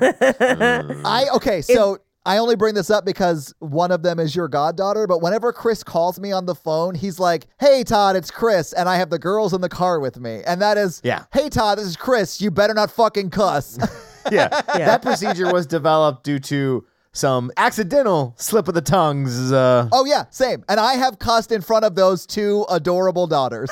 He would be like, hey, Michael, you're on speakerphone. My kid's in the car. And I'm like, well, let me tell you about this fucking bullshit that happened right now. And he's like, Michael, I just said that I'm on speakerphone with all 3 of my children. And I was like, oh, yeah. Sorry. Oh, yeah. Oh. Anyway, they sedate her. And they tell Ellen Burstyn, they're like, she is heavily sedated. She will probably sleep through tomorrow. And she's like, how the fuck did she do what we just saw her do? And they're just like, you ever seen a mom lift a car off a baby? And she's like, yeah. And they're like, something like that. Well, they're like, those things are not the same. They're like, shit happens, lady. Yeah, what we saw was like things moving with no reason. Like, yes, I can sort of into it, like put together, at least the mom is like picking up the car. Like the mechanics of that make sense to me, even though it is an insane feat of strength. She didn't pick up the car and move it with her mind. Like that would be a different deal, right? Right. Well, and she's like, also, y'all heard that other voice that came out of her, right? Like, hello. And they're like, I mean, split personality isn't real. Which, like, here's the thing. I'm not saying they're wrong, but I am saying that you did hear a different voice come out of that girl, though. You should, like, investigate that maybe, though. But the doctors are like, but have you never, like, woken up after sleeping a long time and had your voice sound a little bit different until you cleared your throat? That's clearly what was going on there. Stop being such a hysterical lady. Most times when someone speaks in a different voice, they are pretending to speak in it. They are changing their voice. And, like, they don't even bring that. They bring up the wildest theories. And those are called impressions. Yeah, I get it. But, like, most people who, like, I've dealt with some people, they're like, I'm the demon. I'm like, are you the demon? Are you the demon? I just want to see Mikey, like, in these situations you have to go into with that and, like, being super condescending like the doctors in this movie. Like, to me, that dichotomy would be funny. Like, I am the demon. Like, ma'am, demons don't exist. Stop being so crazy. Like, I'm just picturing someone being like, I'm the demon, and being like, and I'm Christopher Walken. I don't like this. I think you're spooky. Now give us an occupation and a prop, and we'll work it into our... I would love to go completely unhinged with psychiatric work, but, like, you can't. There's those pesky ethics that they pass. I know. You're not allowed to do a 2-man improv show with someone you're there to help through their mental issues. Instead, I just say things like, so their voice changes generally after a conflict where, like, maybe they need more attention, or, like, you have to, like, really talk around things instead of being like, they're faking it. Now, if you watch the documentary on Miss Cleo called Call Me Now. I haven't watched it yet. Is it amazing? It's amazing. It is pretty good, although you're going to feel really bad for Miss Cleo by the end of it. I already do, because she kind of got the short end. I mean, she was a grifter, 100%. 100%. But there were a lot of other people doing the same shit, and she really kind of bears the brunt of it. And I think there's a lot of societal issues at play because of that. I think racism is part of it. 100% is. But the reason you'll feel bad for her is because, yes, she is a grifter, and she deserves all that goes along with that style of thing. She didn't even make 8% of the money that was made off of her. So she was her contract was kicked. Yeah. So she, like, didn't make a lot of money, but when they shut everything down, so she, like, lived off of her friends for the last remaining years of her life because she got screwed by the people who, like, she was set up by the people who actually ran the network that she was a part of. The network that she was on. Oh, that is sad. Anyway, so they're like, no, we're pretty sure we still need to drill into her spine again. Can we drill into her spine? And then we see, like, another terrifying medical procedure, and they're just like, nope, her head is normal. Yeah. So shrug. Like, do you keep drugs in your house? First of all, that should have been the first question. Like, it really should have been. How are we, like, 2 spinal taps in, and they're like, oh, wait, drugs? You're a Hollywood person, right? Is there drugs in the house? Yeah. Like, what? I'm a podcast person and there are drugs in my house. But, like, but I love her response to that and then the doctor's response to her, because she says to him, I don't even smoke grass. And then he has this look on her face of, like, God, women are so dumb. You don't smoke grass. You smoke marijuana. Like, they call it grass. I know, but the doctors in this movie are so terrible to her. They treat her like an infant, and she is the mother of the child in this movie. Here's what's terrible is I read his expression as fucking nerd. How do you think I got through medical school? LSD trials and grass. So anyway, they're like, so are you going back to LA soon? And she's like, I don't know if you know, but my daughter is tied to a bed spitting out pea soup. So no, we're not going back to LA. Yeah, she's like, well, we were going to go to Europe for the summer when she finishes school, but I don't know if you've noticed she's got some issues. Doctor, I've been working with this on for 6 months or whatever. Like, yeah, we're not going to Europe because I'm worried she's going to the afterlife. What are we doing? Crazy. Honestly, I know that Satanic Panic started around this time in the U.S., but like in Europe, it started like in the 15s and 1600s when they started burning witches. Like, you don't want to take your possibly possessed child to Europe. They really know how to get rid of those people over there. Like, they've been doing it for centuries.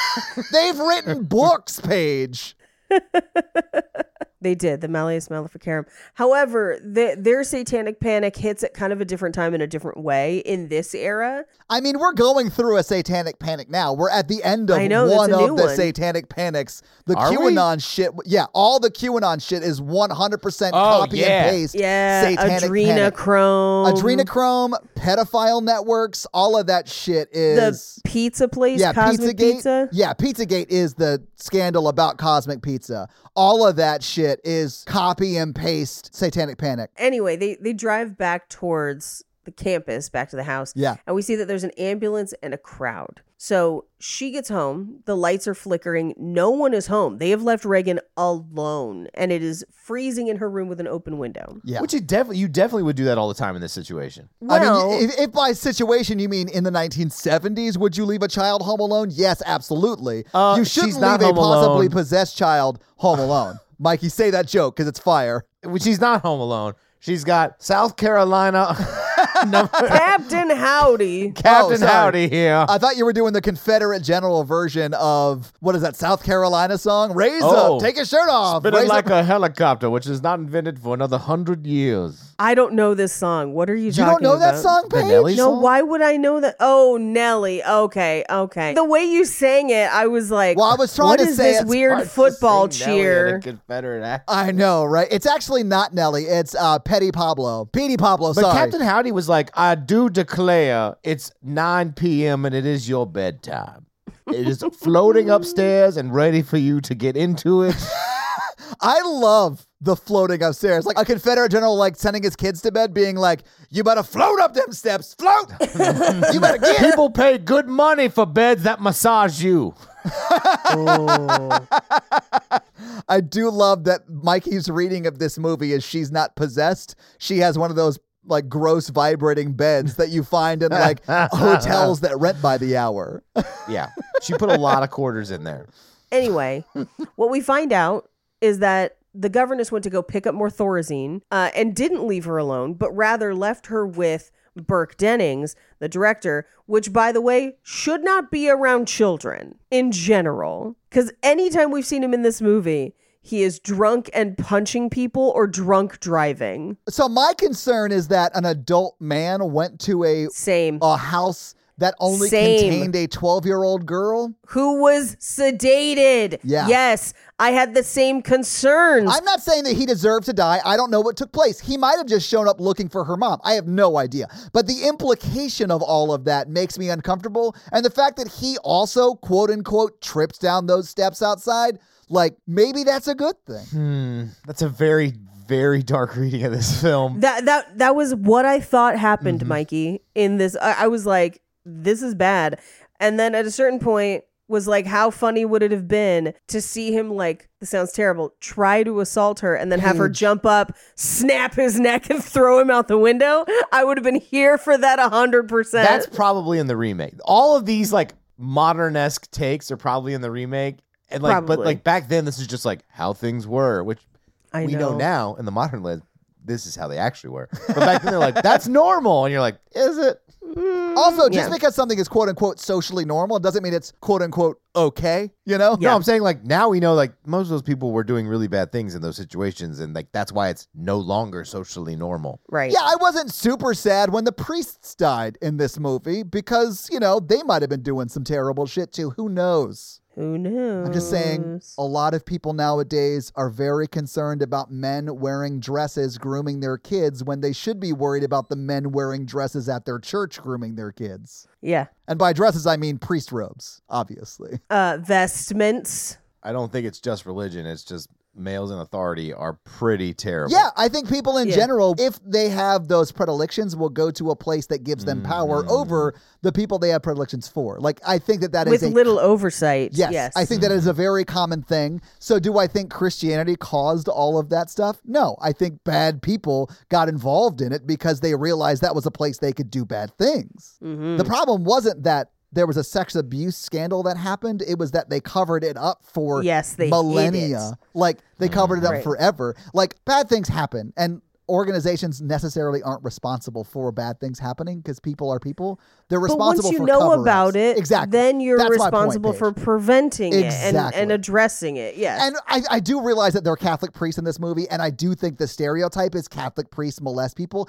There was a big scandal in the Mormon church most people haven't heard about, and a lot of other Southern Baptist Church as well. Yeah. So it's not just, and I'm sure. And the Boy Scouts. Well, I did say the Mormon church. So, like, the Mormon church owns the Boy Scouts more or less. You just need to protect children in all situations. And I'm sure there have been in other religions too. We're just in a culture that is predominantly Christian. So that's like what we see every day. Mm-hmm. That is the atheist on the podcast defending Catholicism. And I apologize for it. I just think it's important. It's an important distinction to make, I think. Sure. This is Mikey from Horror Virgin. I practiced this ad for Factor in my car today. Can you show us what you practiced? Yeah. Mikey from Horror Virgin here to talk about Factor.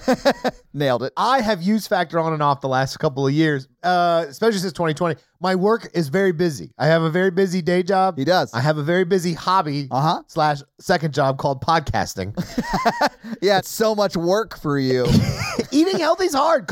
I'm single. Cooking single is hard. And I've loved Factor. Other people, they ship you ingredients. You have to cook them. It takes a long time. Factor, they ship you fresh, never frozen meals. And it always only takes 2 minutes, which is like my favorite thing. I never have to think about how long it has to go in the microwave. It's 2 minutes. That's what my dating profile says. Always 2 minutes. It's helped me eat healthier, though. They have a bunch of like dietary options, like low calorie or protein or keto. Is it keto? Keto? Mikey, you said it wrong so many times. I'm not sure if I remember how to say it right. It's keto, right? Keto. No, it's keto. It's keto. But anyway, Factor's amazing.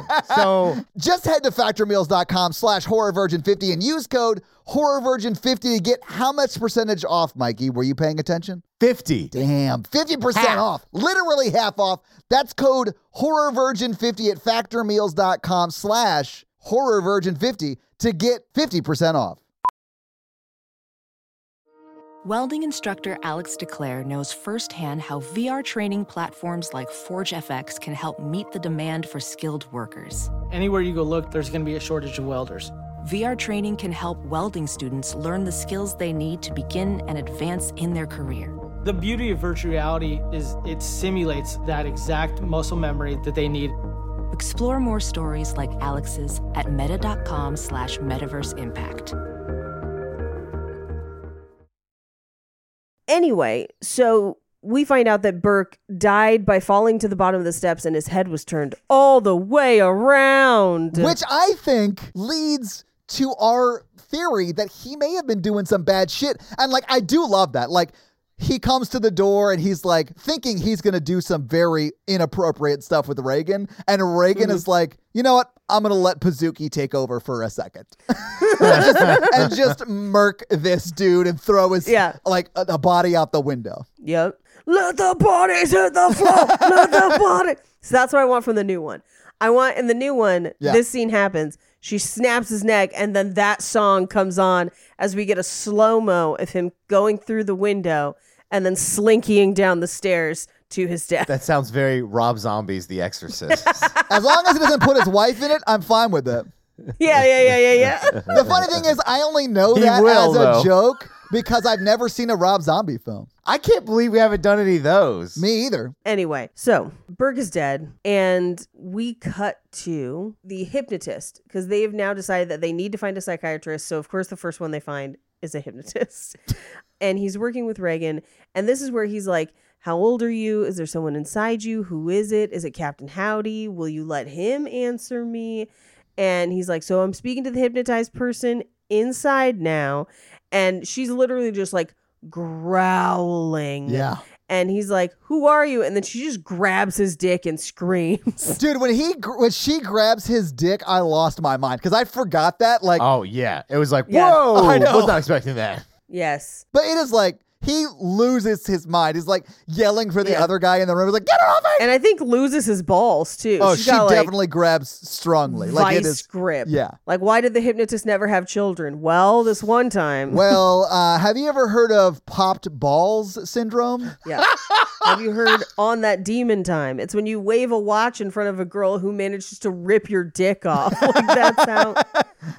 Anyway, we cut to Father Karras running, and this is that shot that follows him around the track and then, pauses. Cool shot, man. Very cool shot. This is where he meets the detective, and the detective is investigating Burke's death. And he's like, I mean, I knew him in passing, but that was about it. And he's like, yes, but you've done a lot of research on witchcraft. And he's like, yeah, sure. And he's like, and somebody desecrated your church the other day. And he's like, yeah. And he's like, so here's what I'm thinking. And he's like, well, it could be part of the Black Mass, which, by the way, the Black Mass, like the one written about in Anton LaVey's book, is largely just made up by him. That's because largely that whole book is... Yes, it's largely plagiarized. Yeah. So like they're quoting things of like, well, Satanists do this. And it's like, no, they don't. Like this is all fake. Anyway, but he's like, so Burke Dennings, when he died, his head was backwards, satanic, right? And he's just like, the dude did fall down like 30,000 stairs. So like your neck's going to go a couple ways. Yeah. If you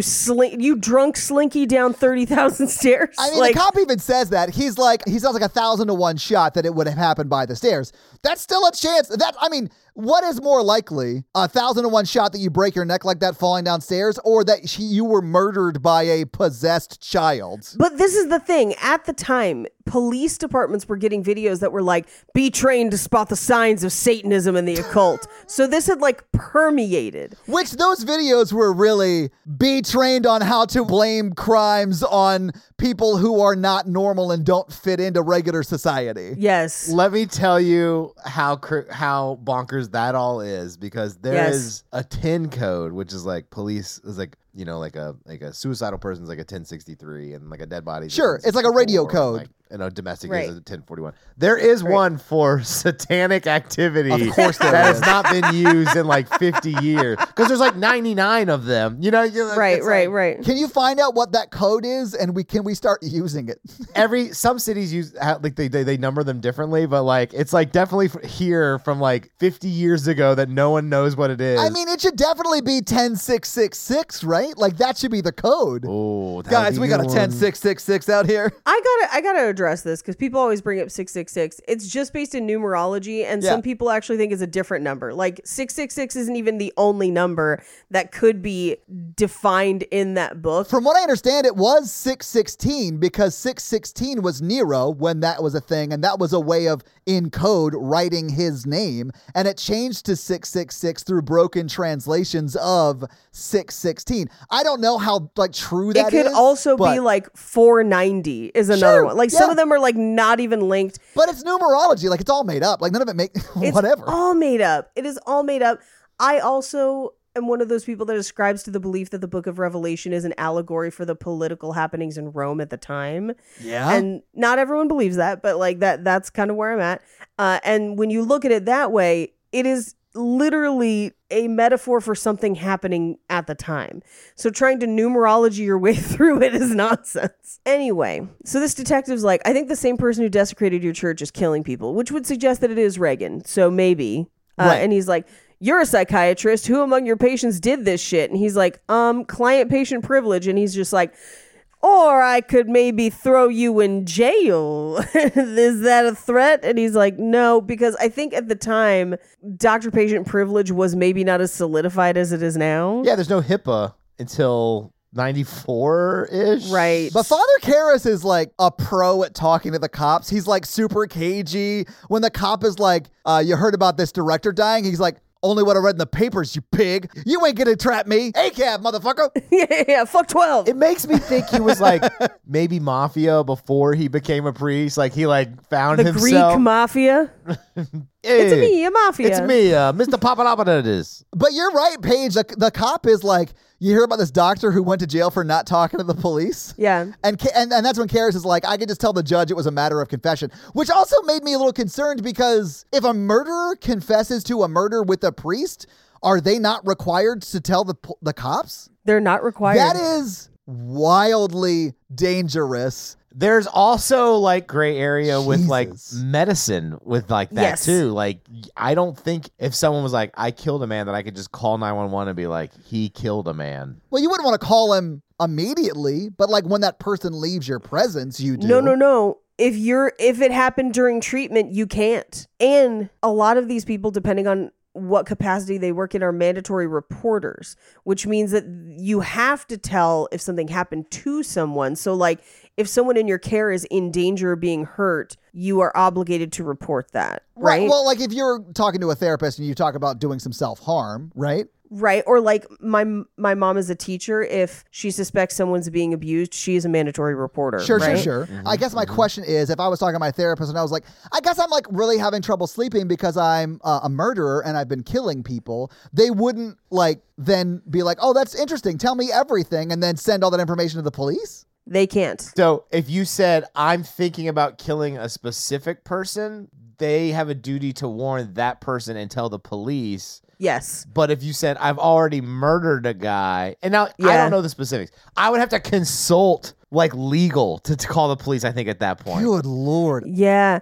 That just seems like wildly unsafe for your home area. I might be saying the wrong thing because this is like this doesn't happen. But sure. I mean, like, yeah. I think I got close to this situation happening once. And like it was just a weird. I consulted like with a lot of people because I didn't know what to do. How about this? I'm gonna go to work and I'm gonna ask everybody what I need to do in that situation, and I will come back and report back next time we report. Love it. Yes. Anyway, so they're like, we're out of answers. You should probably just lock her up. And she's just like, I'm not gonna lock her up. And they're like, no, it's a really nice facility. And she's like, I don't care how nice it is. I'm not locking her up.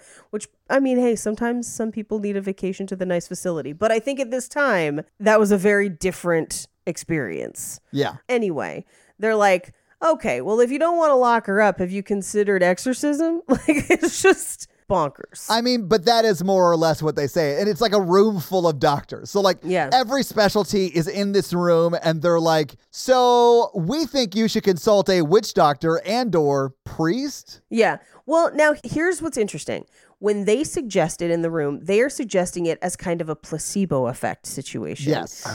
Which the placebo effect is very real. Yeah. And that's one of those things where I was like, ooh, I don't hate that, because in that situation, maybe you're not actually torturing somebody. Maybe you are kind of faking it and it still works. I'm on board. Yeah. They've done studies where the placebo effect has become more effective in the last 30 years because of like social media and marketing and stuff. Wow. So like, okay. Yeah. Anyway, so they carry Reagan back inside the house and the detective shows up basically to like search the steps and finds the little demon head statue thing, which I don't know how that ended up there. What, the Pazuzu demon head? Yeah. Yeah, I don't know either. But I assume that is for us, the viewer of the film, to be like, oh, it's that same demon. I wonder if they're going to bring the archaeologist guy back. Yeah. Anyway, so they go into Reagan's bedroom and they find a crucifix. And Chris is like, did you put this here? Like, we're not, because they're not religious people. And everyone's like, no, I didn't. Nobody seems to have put her there. Meanwhile, the detective shows up and she's like, fine, I'll answer your questions, but Reagan is in no condition. And we do cut to her and she is sedated and sleeping on her stomach, just like passed the fuck out. Mm-hmm. I've seen some of my friends sleep like this, but it was when they were so drunk they passed out in college. Sometimes I sleep like this. I'm a stomach sleeper. Anyway, the detective's like, hey, I'm pretty sure that Burke Dennings fell out your daughter's window and then fell down those terrible steps. Do you think she's Goldberg? Like, do you think... She speared him out of the thing. Does she have weird car lifting energy where she could throw a man out a window? And she's just like, I don't think so. And he's like, okay, then do you think there's an elaborate plot between two different men in the bed, one in the bedroom, one of them robbing, one of them the other, like this whole complicated thing? And I was like, Occam's razor, dude. Yeah. Like, this is wild. This is a cop who is either just taking the weirdest swing at his case or is literally pulling on the last thread it could possibly be. Yeah. He doesn't seem like a very good cop. No, he does not. He's not. He's not very smart. And he does ask for her autograph at the end, which is awkward. I do sort of think that's I'm going to say charming moment because it is sort of like, can I get your autograph? It's for my daughter. And he's like, yeah, but like, make it up to me. It's for me. It's for me. I'm sorry I lied about the daughter thing. I don't have kids. I was never stable enough to marry. I don't know. He just seems like a crazy person to me. All right, let's back off. I mean, Mikey, I am also unwedded. So like, I fall into that camp technically. Unwedded with a ton of cats. He would have been like, can I get this autograph for Peaches, please? Maybe it'll cause her to stop peeing everywhere in my house. Anyway, no sooner has she escorted the detective out of the house that everything in the room starts flying everywhere. And this is a very upsetting scene where Reagan takes the crucifix and is... she's like stabbing her crotch with it, like to the point where there's a lot of blood. There's a lot of blood. In the original script, this was cut back considerably. In the book, she masturbates with it to the point where she very badly injures her genitals and also orgasms as part of it, which is upsetting. That's a sentence I wish I hadn't heard in the context of a 12-year-old girl. Yeah, I could see the shooting script being like, I don't think this is going to work for us. Yeah. Yeah. I don't think this is going to work. I still also don't like even what we do see. Oh, no. I mean, you're not supposed to like it, but I understand what you're saying. Like, it is a bit much. No, but like from the context of having someone who is underage perform it, I find it very upsetting. But this is where she tosses Ellen Burstyn back against the wall of the room and the harness yanks her back and she hits the ground and the wall. And watching it and knowing that she injured her back, because I kind of knew that ahead of time. Yeah. You see real pain on her face. Yeah. And they kept shooting because they didn't realize she was hurt again. That's so crazy. So it happens twice. This scene is insane to me because it like builds to this fever pitch of Chris gets pulled against the wall, the chair moves, the dresser moves towards her, and she like screams, and then it cuts away. Like, how did she get out of that situation? She crawls right out of the way of the dresser. I know, but like, she's still in the room. The door is shut. Like, how does that scene end? Like, I needed the last 30 seconds of that scene. So you kind of, I think, get it a couple scenes from now when she comes back with Father Karras, and you see that they have, just like they have bandaged up her bed with pillows, they've done it to all the other furniture too. Oh, okay. So we cut to, she catches up with Father Karras, who just shows up in regular clothes. He's like, sorry, I'm not in the costume. But this is where he kind of gives her a rundown of like, you know, who I am, what I do. And she's like, great. I know you're friends with Father Dyer. Did he tell you what happened at my party? And he was like, no, he really didn't. And he didn't mention anything that happened at the party, not the fight, nothing. And she doesn't tell him either, but she basically is just like, I'm pretty sure my kid's possessed. Yeah. Can we get an exorcism? And he's just like, no. Because before we ever talk exorcism, we've got to actually examine her and make sure this isn't a medical or psychological thing. And he's like, and even then, we have to petition the church. They don't like doing it. It is almost impossible to get one. It could harm her in the process. And really, just let me examine her because I think maybe I can just help, like, as a psychiatrist. Yeah, he is a trained psychiatrist, too. Like, probably could help. I mean, I realize that in the movie she is actually real ass possessed, but like I can understand why he'd be like, she's probably not possessed, but I can probably still help. Right. So we get back to the house and Ellen Burstyn takes her glasses off and she has like a full black eye that we know Reagan gave her, basically. Yeah. Mm-hmm. Because she deserves it. Yeah. Well, she hit her with her hand. She slapped her across the room. That's how right. she hurt her back. I forgot about that. What'd I tell you about playing that piano? So Father Karras comes and he's just like, hi, I'd like to help you and talk to you. And he's like, so if you're the devil, why don't you just free yourself from the straps? And he just says, well, that's a vulgar display of power. Yeah. Which I do think is kind of a bullshit reason. It is. And this movie does kind of walk the line. It does. Especially these scenes. Which I do really appreciate. In these scenes where it's like, it can't do some of the things that you think it can do. And then it's tap water. It's not holy water. And then It's like it can't name his mother's last name. Kind of like in Conjuring 2, where you're like, is she faking it? Is she not? Yeah. Mm-hmm. I thought that was really, really interesting. But she barfs pea soup all over him, and he's super fucking grossed out. Yeah. Pea soup's gross. Yeah. So we cut to down in the basement. Her mom is like cleaning his shirt while he looks at her artwork. And this is where I was like, for a 12-year-old, these are not good.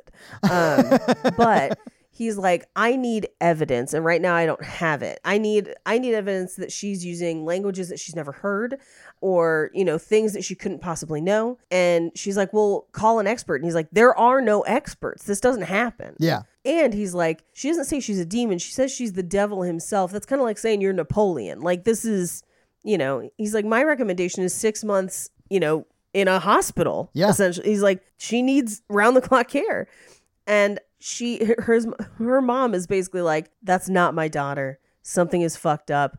And he's like, well, this is kind of all I can do for today. I'm going to go. And as he leaves, he's like, hey, did she know a priest was coming over? No. Did she know that my mother died recently? No. Why do you ask? It's not important. I love how he's like, don't worry about it. But like, it totally was important. Like, right. Because he wasn't dressed as a priest. I hate when people ask you questions like that. Hey, one more thing. Yeah. Something really specific. Oh, why you ask that? No. Hey, calm down, Columbo. Tell me why you were asking that. Like, I have to know. I literally will be like, you have to tell me why you're asking. Calm it down, Poirot. So in part, he asks because he was not wearing any of his vestments, but the demon automatically addressed him as a priest. Yeah. And she couldn't have known about his mom, but the demon talked about it. So we cut to the detective watching him, but we cut to him coming back and the demon saying, it's an excellent day for an exorcism because it would bring us closer together, you and I. Yeah. Which is creepy. This is also where she speaks Latin, a little bit of French. And this is where he does the holy water that turns out to be tap water. But she ends up speaking in tongues. He records it. Yeah. And we cut to her mom on the phone, just like, no, I'm fine. There's nothing you can do. Just, I need to be left alone, essentially. Yeah. And he sits down for a drink with her and he's like, look, the whole tap water, holy water thing is not proof because she shouldn't have reacted that way. And Ellen Burstyn is just like, yeah, but I'm pretty sure she killed Burt Dennings and pushed him out the window. And he's like, interesting. Well, I'm going to take these recordings and see what I can find. Yeah. So he goes to the language center at school and plays the recording for Father Dyer. Yes. Who's like, yeah, this is in English. And he's like, what do you mean? He's like, it's in reverse.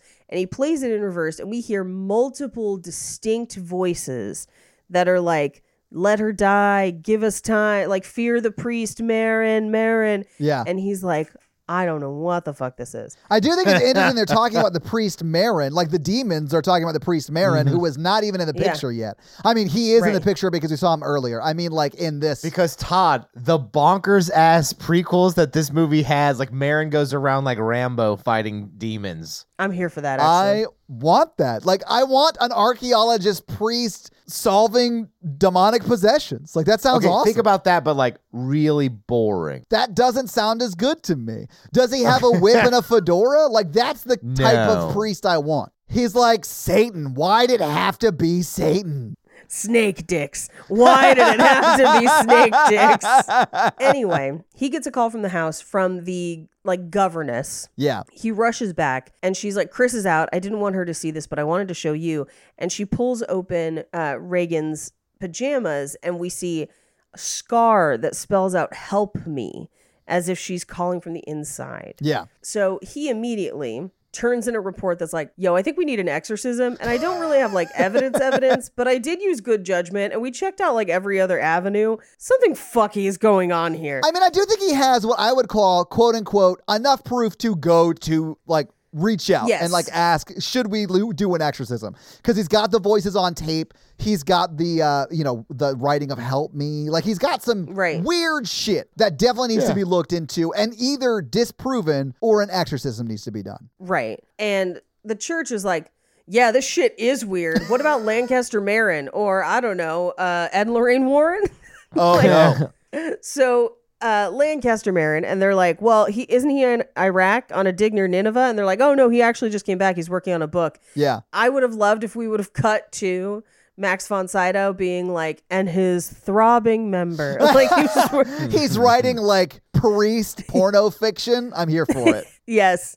Get thee to a nunnery. Anyway, so they say he has experience and he did an exorcism about 10 to 12 years ago in Africa, and that almost killed him. Yeah. So we cut to somebody goes and tells him. We immediately cut to the iconic shot of him getting out of the taxi in the fog. Such a great shot. I mean, I understand why they use it for the poster. Like, it is iconic. It's so great. Yeah, it's such a great shot. He walks into the house and immediately... Can I talk about a shot I wanted but didn't get out of this movie? Yes. Do you know when the mom is walking through the kitchen, she answers the phone and the lights start like starting to flash even as she answers the phone? Uh-huh. And then she walks further into the kitchen and like all the lights go out and all you see is moonlight on her face. Uh-huh. I wanted to see, instead of just like general moonlight, like moonlight, but like a cross on her face. Oh, yes. Can I show you? Like, no, I know exactly the shot you're talking about. Yeah. I do, because we get almost that shot. Yeah. Would have been fucking dope. No one does that. I need someone to play with that in a movie like this. I bet we get one in Pray for the Devil. Anyway, so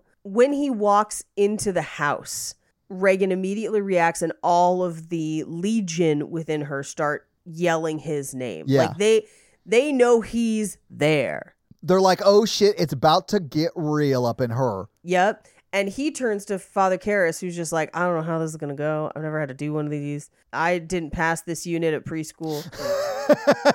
I'm going to be honest with you. I did not pay attention in Exorcisms 101. Sorry. Because I did not think I would ever need it. I was too distracted by that blonde lady they let sit in our class. Anyway.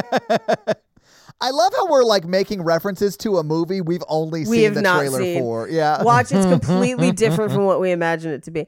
So Marin tells Father Karras, he's like, I'm going to need special robes, the purple stole, the thing with the cross, the giant ritual book, like a grocery list of Catholic ritual items. I mean, I do love it. He's like, I need this ritual book. I need holy water. Give me some purple stuff. Give me some of that apple drink. Like, it's a bunch of shit like that. I'm here for it. I need a number 2 combo from Burger King. Yeah. So he then gives him instructions like, don't talk to it. It's gonna lie to you. Yeah. And try to confuse us. So don't listen to it. And he's like, hey, do you want some like background on like what's going down up there? And he's like, all the same shit, man. Like, it's all the same shit. He's like, no, I don't want any background on the case. You done one exorcism, you done them all. Let's go. Yeah. Let me guess. A person has a demon inside him. Let's get this shit over with. Yeah, let's go. Could still hit the early bird special if we hurry. So he comes in and they start doing the prayers and the call and response. And this is where I just wrote in my notes, swear word Mad Libs. Yes. Because it's like, you're fucking cock in your fucking ass, cocksucker, motherfucker, cocksucker. And you're just like, what? Well, I think it's funny. While Max von Sydow is like doing the exorcism, she is like telling Karras to like, fuck him in the ass. You're like, what the hell are you saying right now? Well, like, she's possessed by George Carlin. It's not Aleister Crowley. It's just a priest. Like, what are we doing? It's fun when bisexuality comes out in a weird way, like Satanism. I know, right? And honestly, so often. Yeah. At least during that period of time. You could just be bisexual. You don't have to create like ritual around it. I mean, hey, get flashy with it. Yeah, have fun. But like, she's basically floating on the bed, just like shit, piss, fuck, cunt, cocksucker, motherfucker, shit, fart, turd, and twat. And they're just like, and the call and response? All I want right now is like auto-tune the news, but for that scene. Like, just like auto-tune.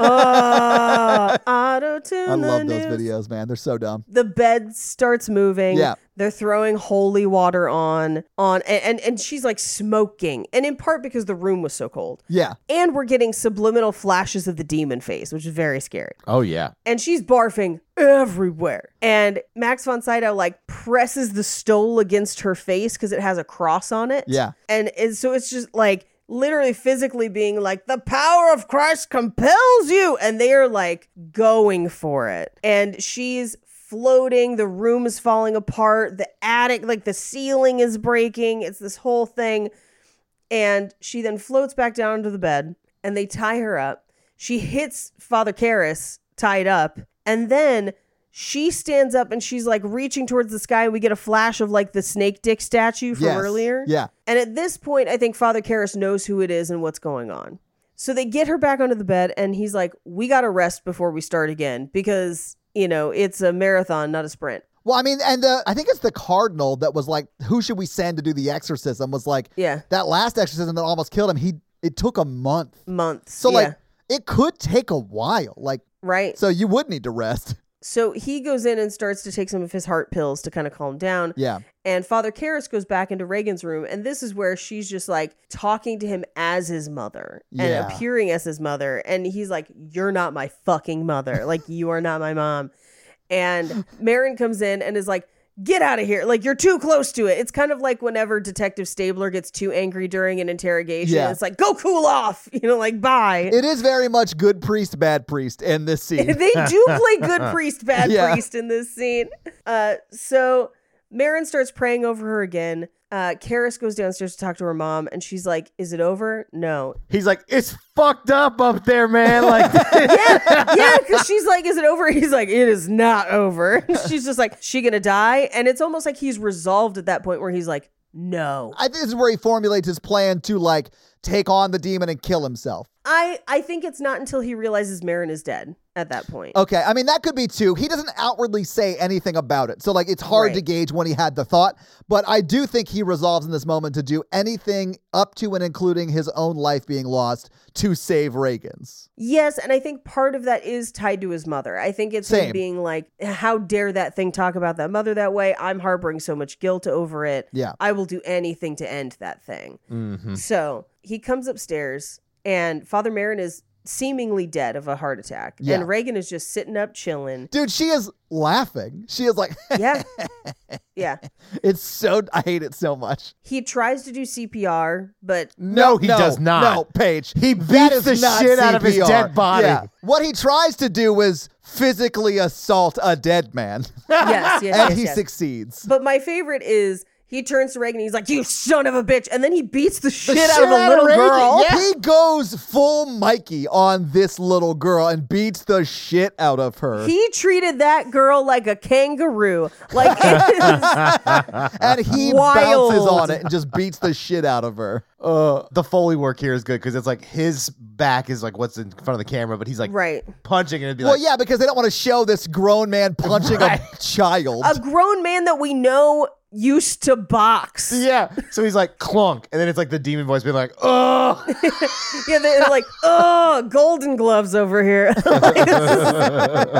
Someone should do a movie about a priest boxer. Now, if you would have put holy water on his fists, that's how you do an exorcism. That's how you do a holy cross, Mikey.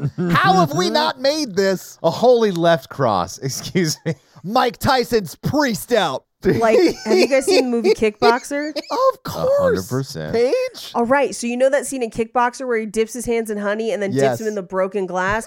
All right. I want him to dip his hands in holy water and then just like crushed up Eucharist. Yeah. like the little Jesus crackers and then Kickboxer it. Anyway, as he's beating her up, he's like, take me instead.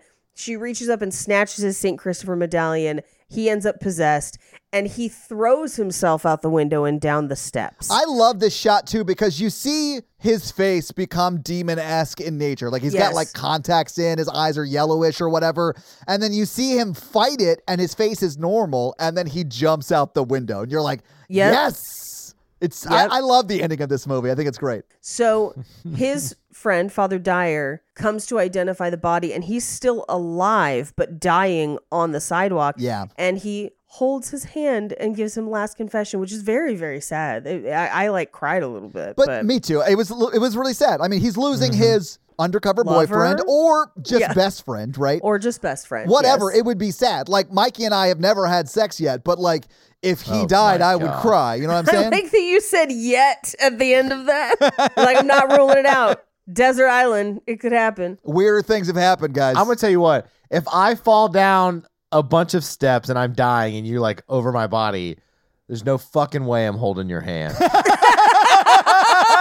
Wait, would you hold my hand? Of course, Paige. Of course I would. Wow. Rude. Wow. Okay. That's the bond between two people who haven't given each other COVID. Because you already had it, Paige. Yeah, I did. I've already given you COVID. What else do you want from me? You know what, Mikey? I have yet to thank you for that. You're welcome. I got my COVID from a famous person. So did Todd. I was about to say, so did I.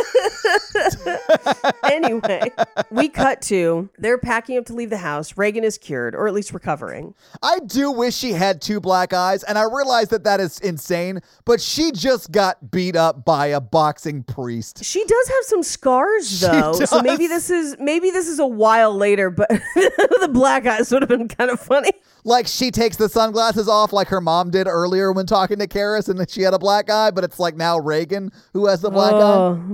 Anyway, Father Dyer comes to visit them, and I do like that as they're like packing up, Ellen Burstyn is just like, "You sure you don't want to continue to be a housekeeper or a governess?" And the lady's like, "No, I'm sure." Yeah, this is definitely my last job in this field. Yes.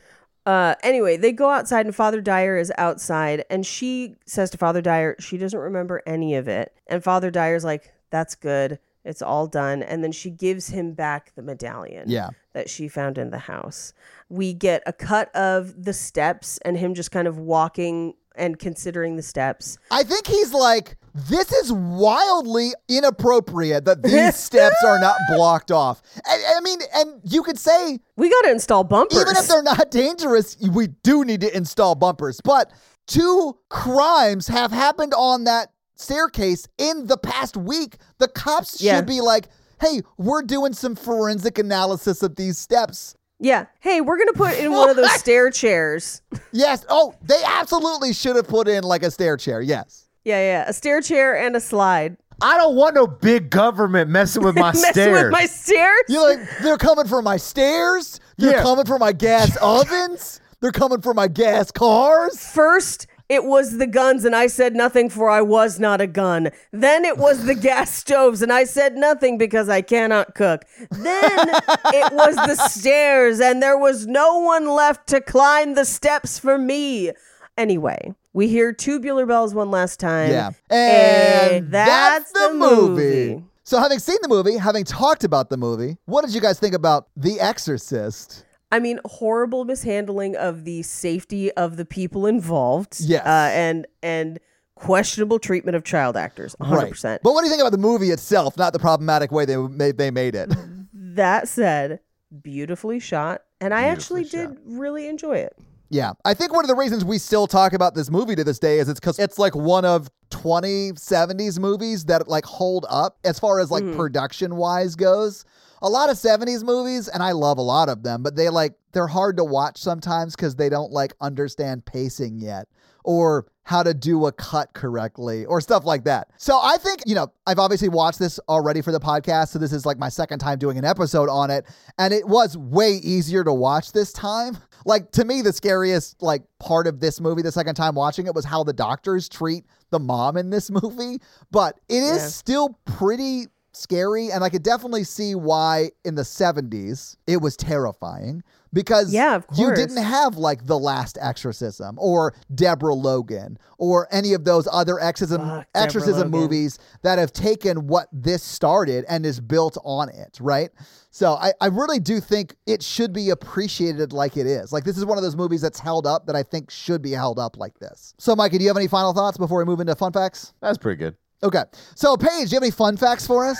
Yes. Well, here it is with your fun facts. Pea soup, fun facts. The scene where Reagan projectile vomits pea soup onto Father Karras was done in one take. Okay. Because it was supposed to hit him, the actor, Jason Miller, in the chest, but the tubing misfired and hit him directly in the face. Yeah, it does. So his look of shock and disgust is very real, and they just kept it in the movie. I sort of love that. And he was furious about it. Oh, I'm sure. It looks like it hurt. Probably. After this movie, Linda Blair, who played Reagan, received many, many death threats because people believed that the film glorified Satan. And so she had bodyguards protecting her for more than 6 months after the film's release. She's dumb. a fucking actress. This She's is a child. movie. What She is a wrong with you child. people? Jesus. Like, forget actress movie. She is a child. I mean, child. all of that, obviously, yes. This is a fucking movie, you idiot. Yeah, that too. Jesus Christ. Yes. Now, Jason Miller and William Friedkin, the director, did not always get along. In fact, they had a verbal confrontation because one time William Friedkin fired a gun near Jason Miller's ear to try and get an authentic surprise reaction from him. And Jason Miller was like, yeah, I'm a fucking actor. You don't need to, you didn't need the gun. This is ridiculous. This is actually Jason Miller's first film. Ever. He was a stage actor primarily, and he receives an Oscar nomination for his role as Father Karras because of this film, which I think his performance is amazing. He's great in this movie. I think he's very good. Yeah, I mean, he certainly doesn't seem like it's his first movie. But you said he did a bunch of stage stuff before this. He did a bunch of stage stuff He's been he probably had been a working actor for years before this movie. Most of his life, I would imagine, yes. So the studio originally wanted Marlon Brando for Father Merrin. I mean, Marlon Brando would have been fine. I do think this was in Marlon Brando's fully gone crazy phase. So I would have loved the book about the making of this movie if Marlon Brando was in it. But I think Max von Sydow does a great job. I think Max von Sydow is the right choice because I think Marlon Brando would have been like, I'm going to give this demon an offer. But also, if Marlon Brando signed on, I think he would I think we need more Merrick in this film. I think he's criminally underused. Merrin, yeah. Yeah, more Merrin. And Brando would have been like, yes. So it'd been 30 more minutes of him just being bonkers fighting a demon. And I kind of want that. I mean, the reason that this doesn't happen is because William Friedkin vetoes it. Because he's like, then it's a Marlon Brando movie, not The Exorcist. Yes, and that is true, especially at this time. And that is true. Yeah. So during the first day of filming, they actually filmed The Exorcism first. Oh, no shit. Okay. Yeah, Linda Blair's delivery of some of her foul-mouthed dialogue upset Max von Sydow so much he forgot his lines. Oh, what a sweet, sheltered man that he's never heard a child cuss before. I've never heard a child cuss like that because it's not. God knows I have. It's weird Mad Libs. Originally, when this was released in the UK, some towns had a complete ban on showing the film at any local theaters. Oh my God. So this led to people organizing Exorcist bus trips, where travel companies would organize bus tours to take groups to the nearest town where The Exorcist was showing. That's hilarious that they had to do that. It's so wild to me. When you watch this movie, remember that cities banned it. That's insane. Oh yeah. According to William Friedkin, some of the subliminal shots of the demon face, because they're throughout the film, but those are actually rejected makeup tests for Reagan's possessed appearance. Okay. In order to get the frost breath in this movie, they had to refrigerate the set. Yeah. For weeks at a time. And Linda Blair would have to be stuck in the refrigerated set the entire time. And she's only wearing a flimsy nightgown. And again, she is fucking 12, basically. Well, it's so they could get the breath to show up on film, right? And it's not just Linda Blair's breath. You see the priest's breath is also... It is, but she is the one laying there the whole time. Everyone else comes in and out of the room. Yeah, I'm just saying, you can tell it's actually cold in that room because it's everyone in that shot. It's not just her. Everybody. And she says to this day, she can't stand being cold. I can't stand being cold, so I understand. And I was not assaulted as a child and forced to be in what would be a walk-in freezer with your room built in it. Yeah. There's a lot of records of people passing out, fainting in theaters when seeing this movie. Of course. And a lot of people think it was overblown for marketing.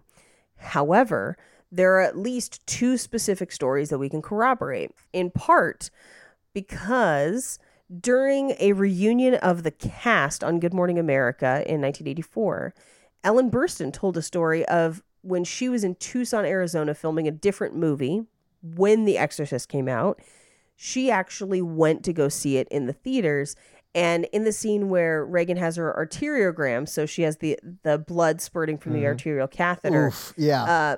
People fainted in the theater. Yeah. And she actually saw a woman wobbling up the aisle and was worried that she would pass out. So she got up and followed her, and the woman did faint, and Ellen Burstyn caught her. But she realized that when the woman came to, it might freak her out more for the woman in the movie to be holding her in the theater. I would lose my mind too, honestly. That would be very scary. Yeah. Absolutely. So she grabbed someone else nearby to take over. But also, in 1974, an audience member who saw the movie during its theatrical release fainted and broke her jaw on the seat in front of her. Oh, God.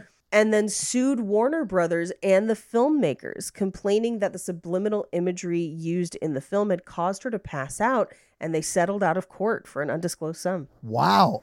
Isn't that crazy? Now, most of Reagan's dialogue, especially that supposed to be the demon, is actually performed by actress Mercedes McCambridge. She insisted on swallowing raw eggs and chain smoking to alter the sound of her voice.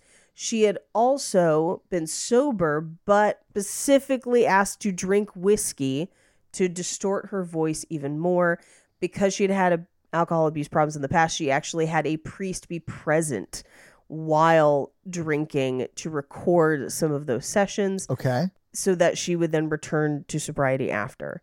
However, she also requested that she be bound to a chair, much like Reagan's bound to the bed, so that she could pull against restraints as she recorded the vocals. Interesting. I actually sort of admire that level of thought that went into that performance. That's kind of cool. Yeah. Yeah. Friedkin says that the extremes that she put herself through terrifies him to this day. But here's what's going to make you kind of sad about it. Oh, no. Originally, she was not credited for her role. Really? Yes. Don't love that. Yeah. So she had to sue for credit. William Friedkin said that originally she didn't want credit, but as we just covered, maybe she was under the influence at the time. Sure. However, once it was released, she changed her mind and she had to fight to get credit. Now, this posed a bit of a problem because by the time that this came out in the press, Linda Blair had already been nominated for Best Supporting Actress. And no one really knew that Mercedes McCambridge had contributed to the performance as well, in as much as she had. And by Academy rules, once Linda Blair was given the nomination, it couldn't be withdrawn. But because of the controversy over who truly performed the role and if you could credit only one of those people award-wise, it ruined her chances of winning the award and she lost. That sucks. It does kind of suck because here's the thing. I believe Mercedes McCambridge should be credited. I believe she could have been nominated even. Yeah. Great. However, I also think that the amount of work physically that Linda Blair does in this movie stands on its own. Yes. She also is deserving. So the famous scene where he comes out of the taxi and stands in the fog is actually inspired by a series of paintings from the 50s called Empire of Light by René Magritte. So it was actually stylized to look like a painting. Interesting. I mean, it does. That is cool. Before starting the exorcism, Father Marin asks Chris whether her daughter has a middle name.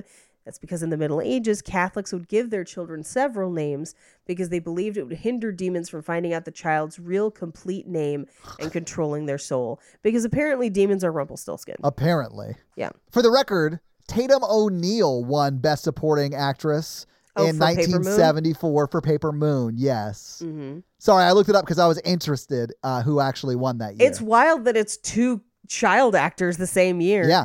That is pretty wild. Anyway, director William Friedkin would eventually ask to have the set exorcised, and they thought that would freak out the cast. But they did call a reverend in to give a blessing and talk to reassure the cast and crew. That's so funny to me. Yeah. In a deleted scene that we did not see today, that is only in the director's cut, it is referred to as the spider walk scene. Yes, I've seen it. You see it, it's creepy. It is very creepy, yeah. It involves a contortionist named Ann Miles who performed it on set with wires. Yeah. However, William Friedkin deleted the scene from the theatrical edit because at the time they were not able to remove the wires to his satisfaction. Yeah.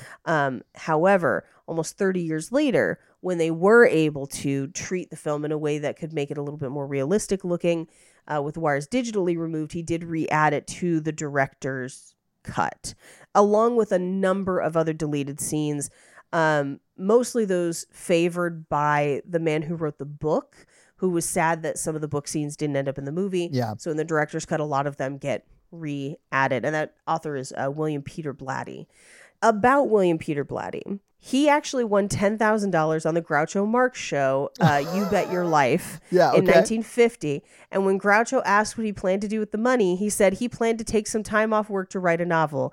This is that novel. What? Wow. That's awesome. Isn't that crazy? Yes, that is crazy. Yeah. The way that they did the help me on the torso was they made a foam latex replica of her belly, and then they used a paintbrush and cleaning fluid to create a chemical burn on the fake latex and filmed it in reverse. So it looks like they are appearing as they're receding. Yeah, okay. So, as I mentioned, Father Dyer, William O'Malley, is an actual priest who actually taught at a Jesuit high school at the time and all the way up through 2012. No shit. Yeah. Imagine going to a Jesuit school and having your priest be this guy. Yeah, I know, right? That's insane. That would be really bonkers. That would be cool, though. I'd be like, oh, I know you from that movie you were in where you played yourself, more or less. Yep. So The Exorcist is one of only 2 horror films to ever be nominated for Best Picture.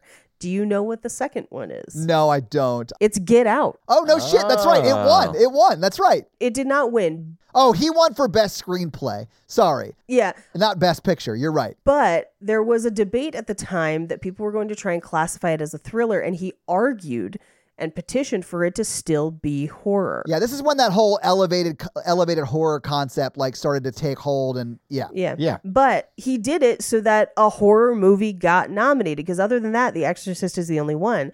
Since Jaws, Silence of the Lambs, and Sixth Sense were all listed as thrillers, and not horror. So Jordan Peele fought to be horror. They initially wanted to change the title of the film because they sent out a survey and found that none of the participants knew what an exorcist was. Wow. That is insane. Which is wild. Yeah. That's wild to me. Think about, this movie is 50 years old. It turns 50 this year, actually. I looked it up. And everyone knows what an exorcism is now because of this. Right. Yes. Yeah, of course. That's wild. Anyway, Audrey Hepburn, Anne Bancroft, and Shirley MacLaine were all considered for the role of Chris McNeil. Shirley MacLaine specifically, it was written with her and her daughter in mind. Really? Yes, and she would turn it down to do a different exorcism movie called The Possession of Joel Delaney. Well, who hasn't heard of that movie? This is the biggest mistake of the century. I personally think Marlon Brando should have played every character. Ellen Burstyn, and you can actually see this in the film because I noticed it as well, wears a bracelet with a horseshoe charm on it. And she thought it was kind of interesting for her character to have this idea of luck, but be completely ill-equipped to fight the devil. So no crosses or anything. She went with a horseshoe instead. Okay. And after they ended filming, the last day of filming, she gave the bracelet to Linda Blair. Aw. Several years later, they ended up on the same flight to Los Angeles, and Linda was still wearing the bracelet at the time. Oh my God. I love that story so much. So the original shooting schedule for this movie was 85 days, which is a decent shooting schedule, but it actually took them 224 days to film this movie. Oh, wow. In part because they had to take multiple breaks due to the severe injury sustained by cast members. Okay, that makes sense. So it's not 200 and some days consecutively. It's gotcha. Right. It's like 30 days and oh shit, we broke our child actress's back. We have to put it on hold for a while. Okay. Yeah. Probably need 10 days to at least cover this up from the press. Yeah, exactly. Linda Blair hated vegetables so much at the time of filming that the use of pea soup in and around her mouth actually did make her vomit a number of times. Oh, wow. Okay. It's terrible. Pea soup is gross. I get it. It's pretty gross. Now, the original poster, obviously the poster that is iconic and famous for this film is that shot under the lamppost. But the original poster proposed by the studio was a drawing of Reagan's hand holding the bloody crucifix from that scene. Yeah, okay. And the tagline for the movie was, "God help this girl." And William Friedkin vetoed that because he was like, God shouldn't be on this poster. Right. I don't think. As they were in pre-production, the producers and William Friedkin really had their eye on one specific actress to play the role of Reagan. And that was Jamie Lee Curtis. But her mother, Janet Leigh, famous scream queen herself, was like, no, I'm not going to let my daughter be a Nepo baby. She refused to let her audition for that particular movie after reading the script. And honestly, probably a for good the call. best. Yeah. For most of the vomiting sequences, there was actually an additional double, largely uncredited at the time, named Eileen Dietz. where she would end up suing later for credit in this movie and winning also. But they had to rig her face with a flange and a tube for the vomiting, which required her to keep her mouth forcibly opened for hours at a time so that she could not swallow or close her mouth while filming. Good Lord. That sounds terrible. It does. The studio was worried this movie would get an X rating, but it got an R with no cuts, which, considering what is in the film, is madness. Right. However, their decision, they listed it as, it's a brilliant, intelligent film that deserved to be seen by a wider audience, and therefore they gave it R instead of X. But many American cities and cities in Europe specifically banned it within city limits or chose to disregard their decision and list the rating as X. In the scene in the language lab, there's a white banner that's visible that says Tatsukete. I'm probably pronouncing this wrong. Tatsukete, written in red. But it means help me in Japanese. Okay. And those are your fun facts. Well, thank you for those fun facts, Paige. I have an additional fun fact. Oh, I was going to say there's plenty online around, so I'm not surprised, but go ahead. So a listener sent me this while I was watching it. Do you know that there is a actual murderer in this movie? Oh, yes, I do. I'm so sorry I didn't include that, but I do. It's one of the other doctors.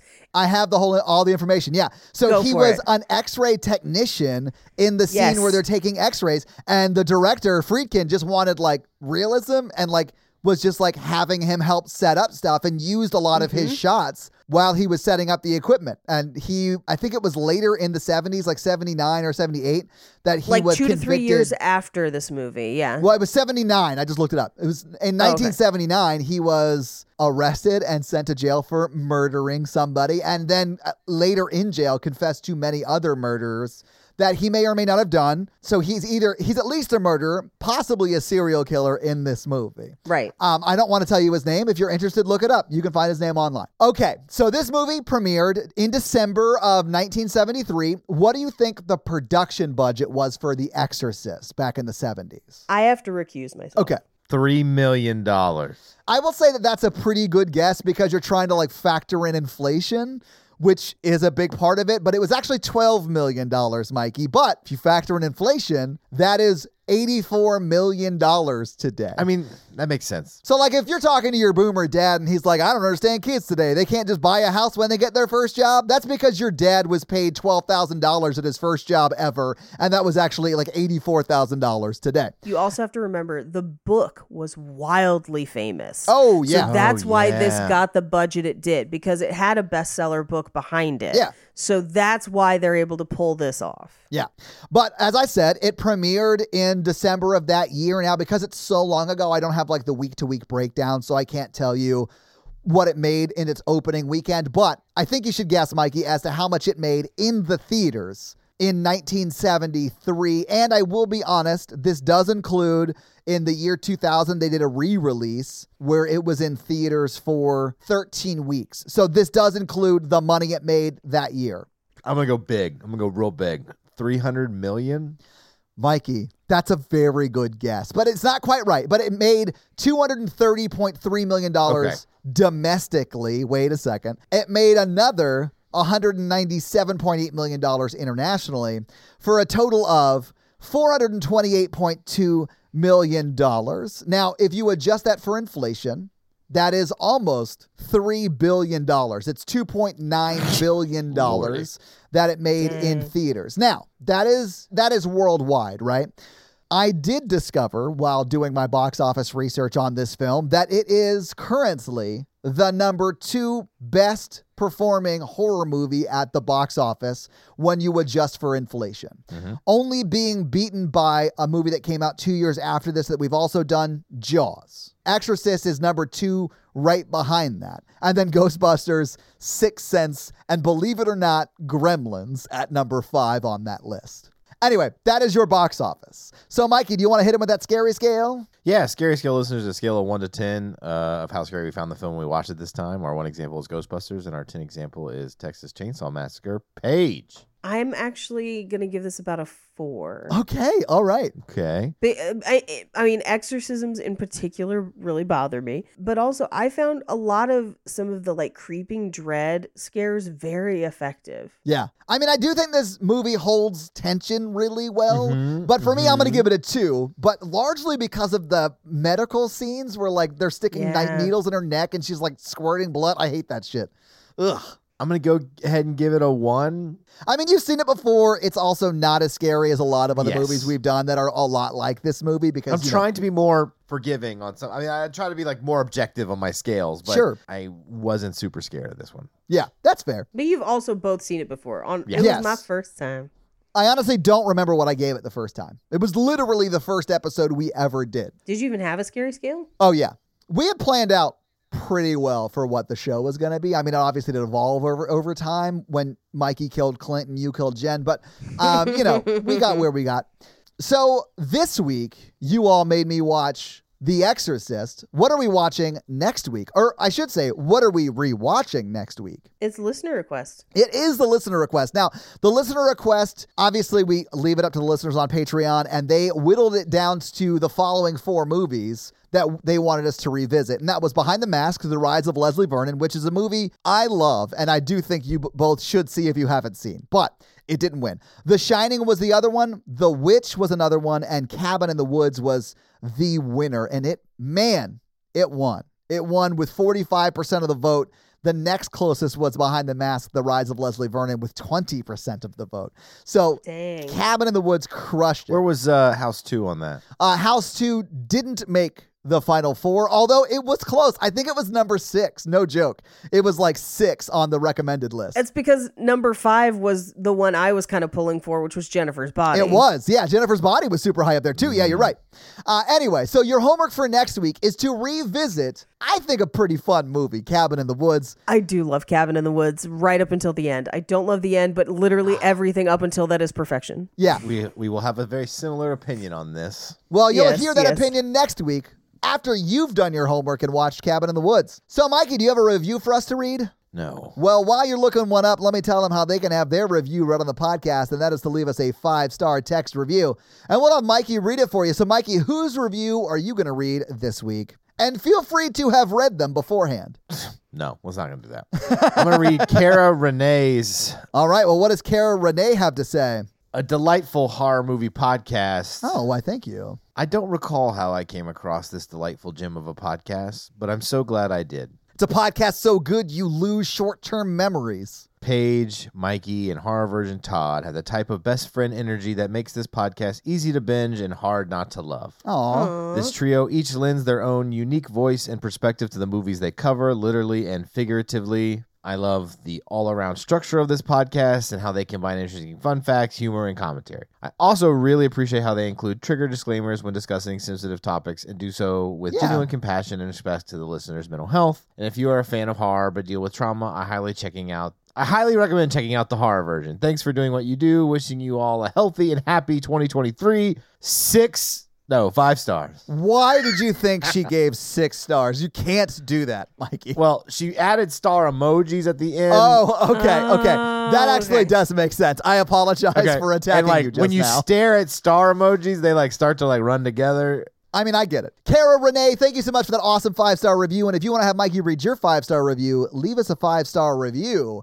So, guys, if you like this show but want to hear this power throuple on another movie review show about romance and romantic comedies, check out Romancing the Pod, where Mikey, Paige, and I break down and make fun of romantic movies. It's a lot of fun, guys. Check it out. If you want to follow us on social, please do. We are at Horror Virgin or online at horrorvirgin.com. If you want to follow us all individually, you can do that as well. Paige is at Paige Wesley on Twitter or Rampage Wesley everywhere else, including TikTok. Mikey is at mrandolph24 and I am at Todd J. Awesome. If you like the show so much and you want to help financially support it, please do by going to patreon.com/horrorvirgin, where you can get a lot of great levels and a lot of great stuff like bonus episodes, director's cut episodes where they're a little bit longer and you get them actually a day earlier than the regular feed drop. We do a lot of great things like listener requests and stuff like that. So guys, check out the Patreon and help support the show. If you want to financially support me, but not Todd, just look me up on Venmo. If you can't financially support the show, that's understandable. That's fine. But if you want to hang out with us on the daily, join the Facebook group at facebook.com/group/horrorvirgin. We also link it like once a week. So just find it there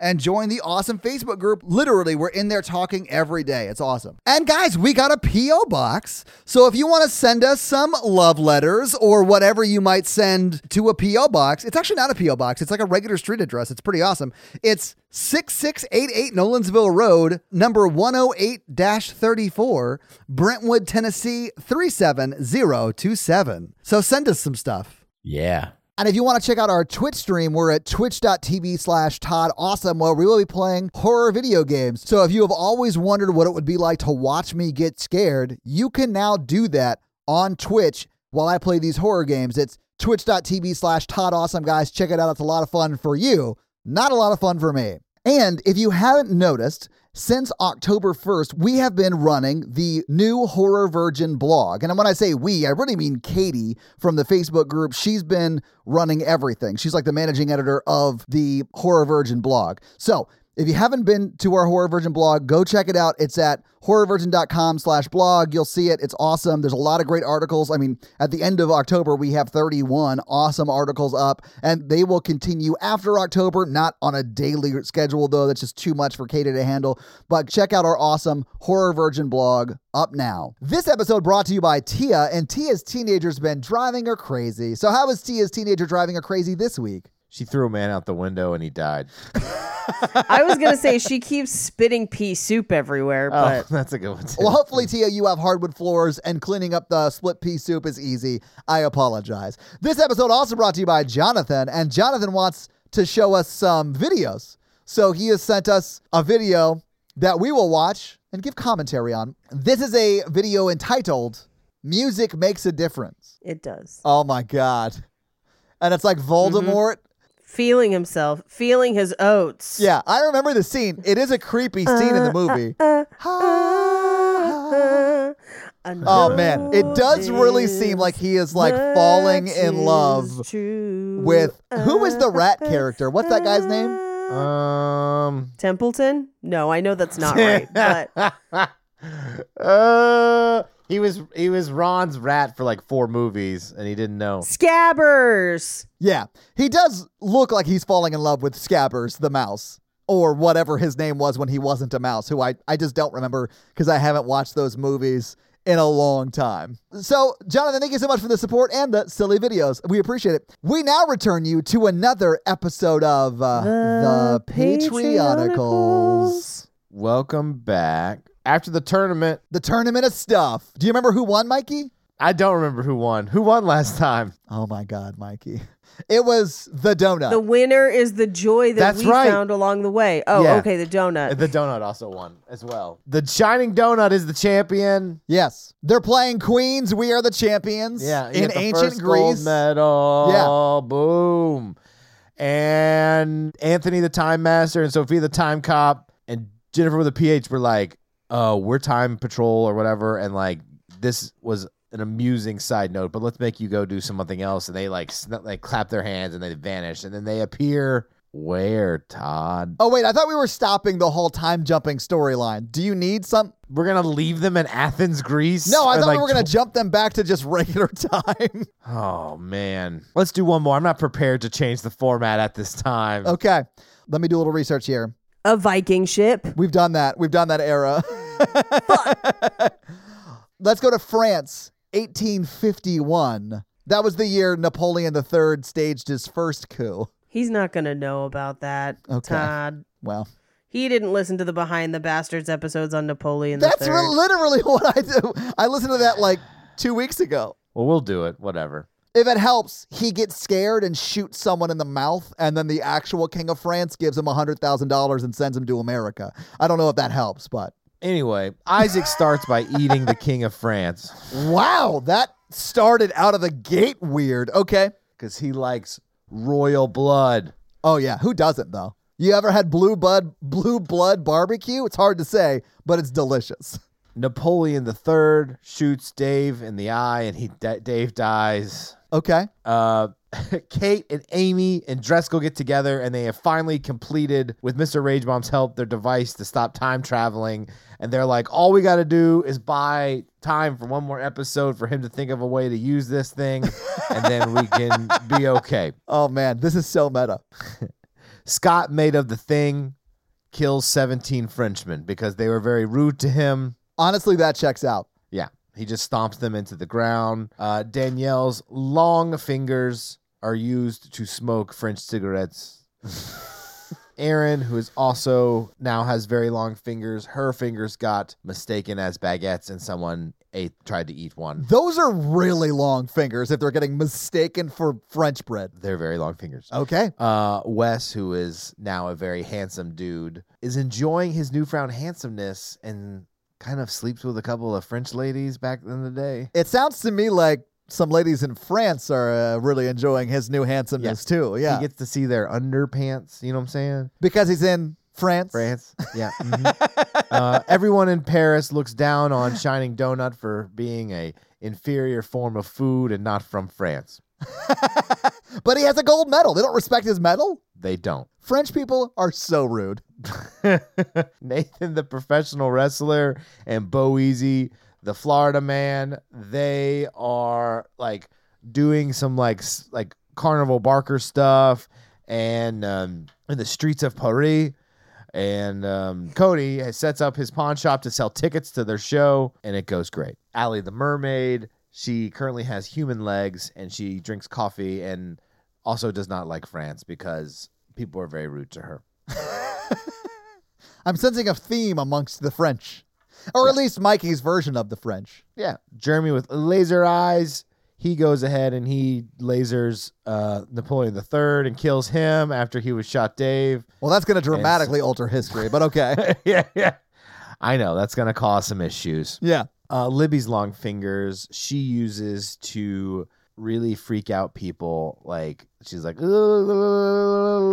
and then she pokes them in the eyes because they were also being very judgmental towards her fingers. Some might say they were being rude, right, Mikey? Yeah. Alex the magician fits right along into France because he is also very rude and looks down upon other people who are not magicians. Lauren, the cave person, went and had some French food and then clubbed the person who was guarding the Louvre. Was that built at that time? Yeah. Yeah. Here we go then. She was paid by Vance the serial killer and Garotica. So Vance the serial killer went into the Louvre because it was like on his bucket list to kill someone in the Louvre, and he did.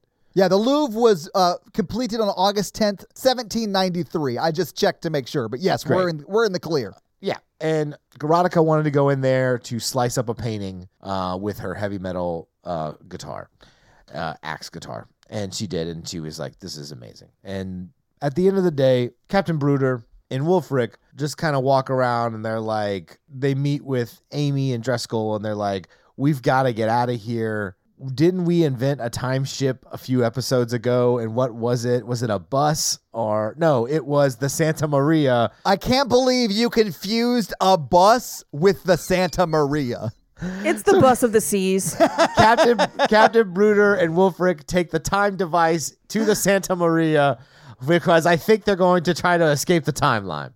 Well, I guess we'll have to wait till next week to find out if they do, in fact, escape the timeline on another episode of the Patreonicals. That's going to be it for us this week. I'm Paige. I'm Mikey. And I'm your horror virgin, Todd. Keep it ookie spooky. Yeah. Have a great week. Bye, possessioned nerds.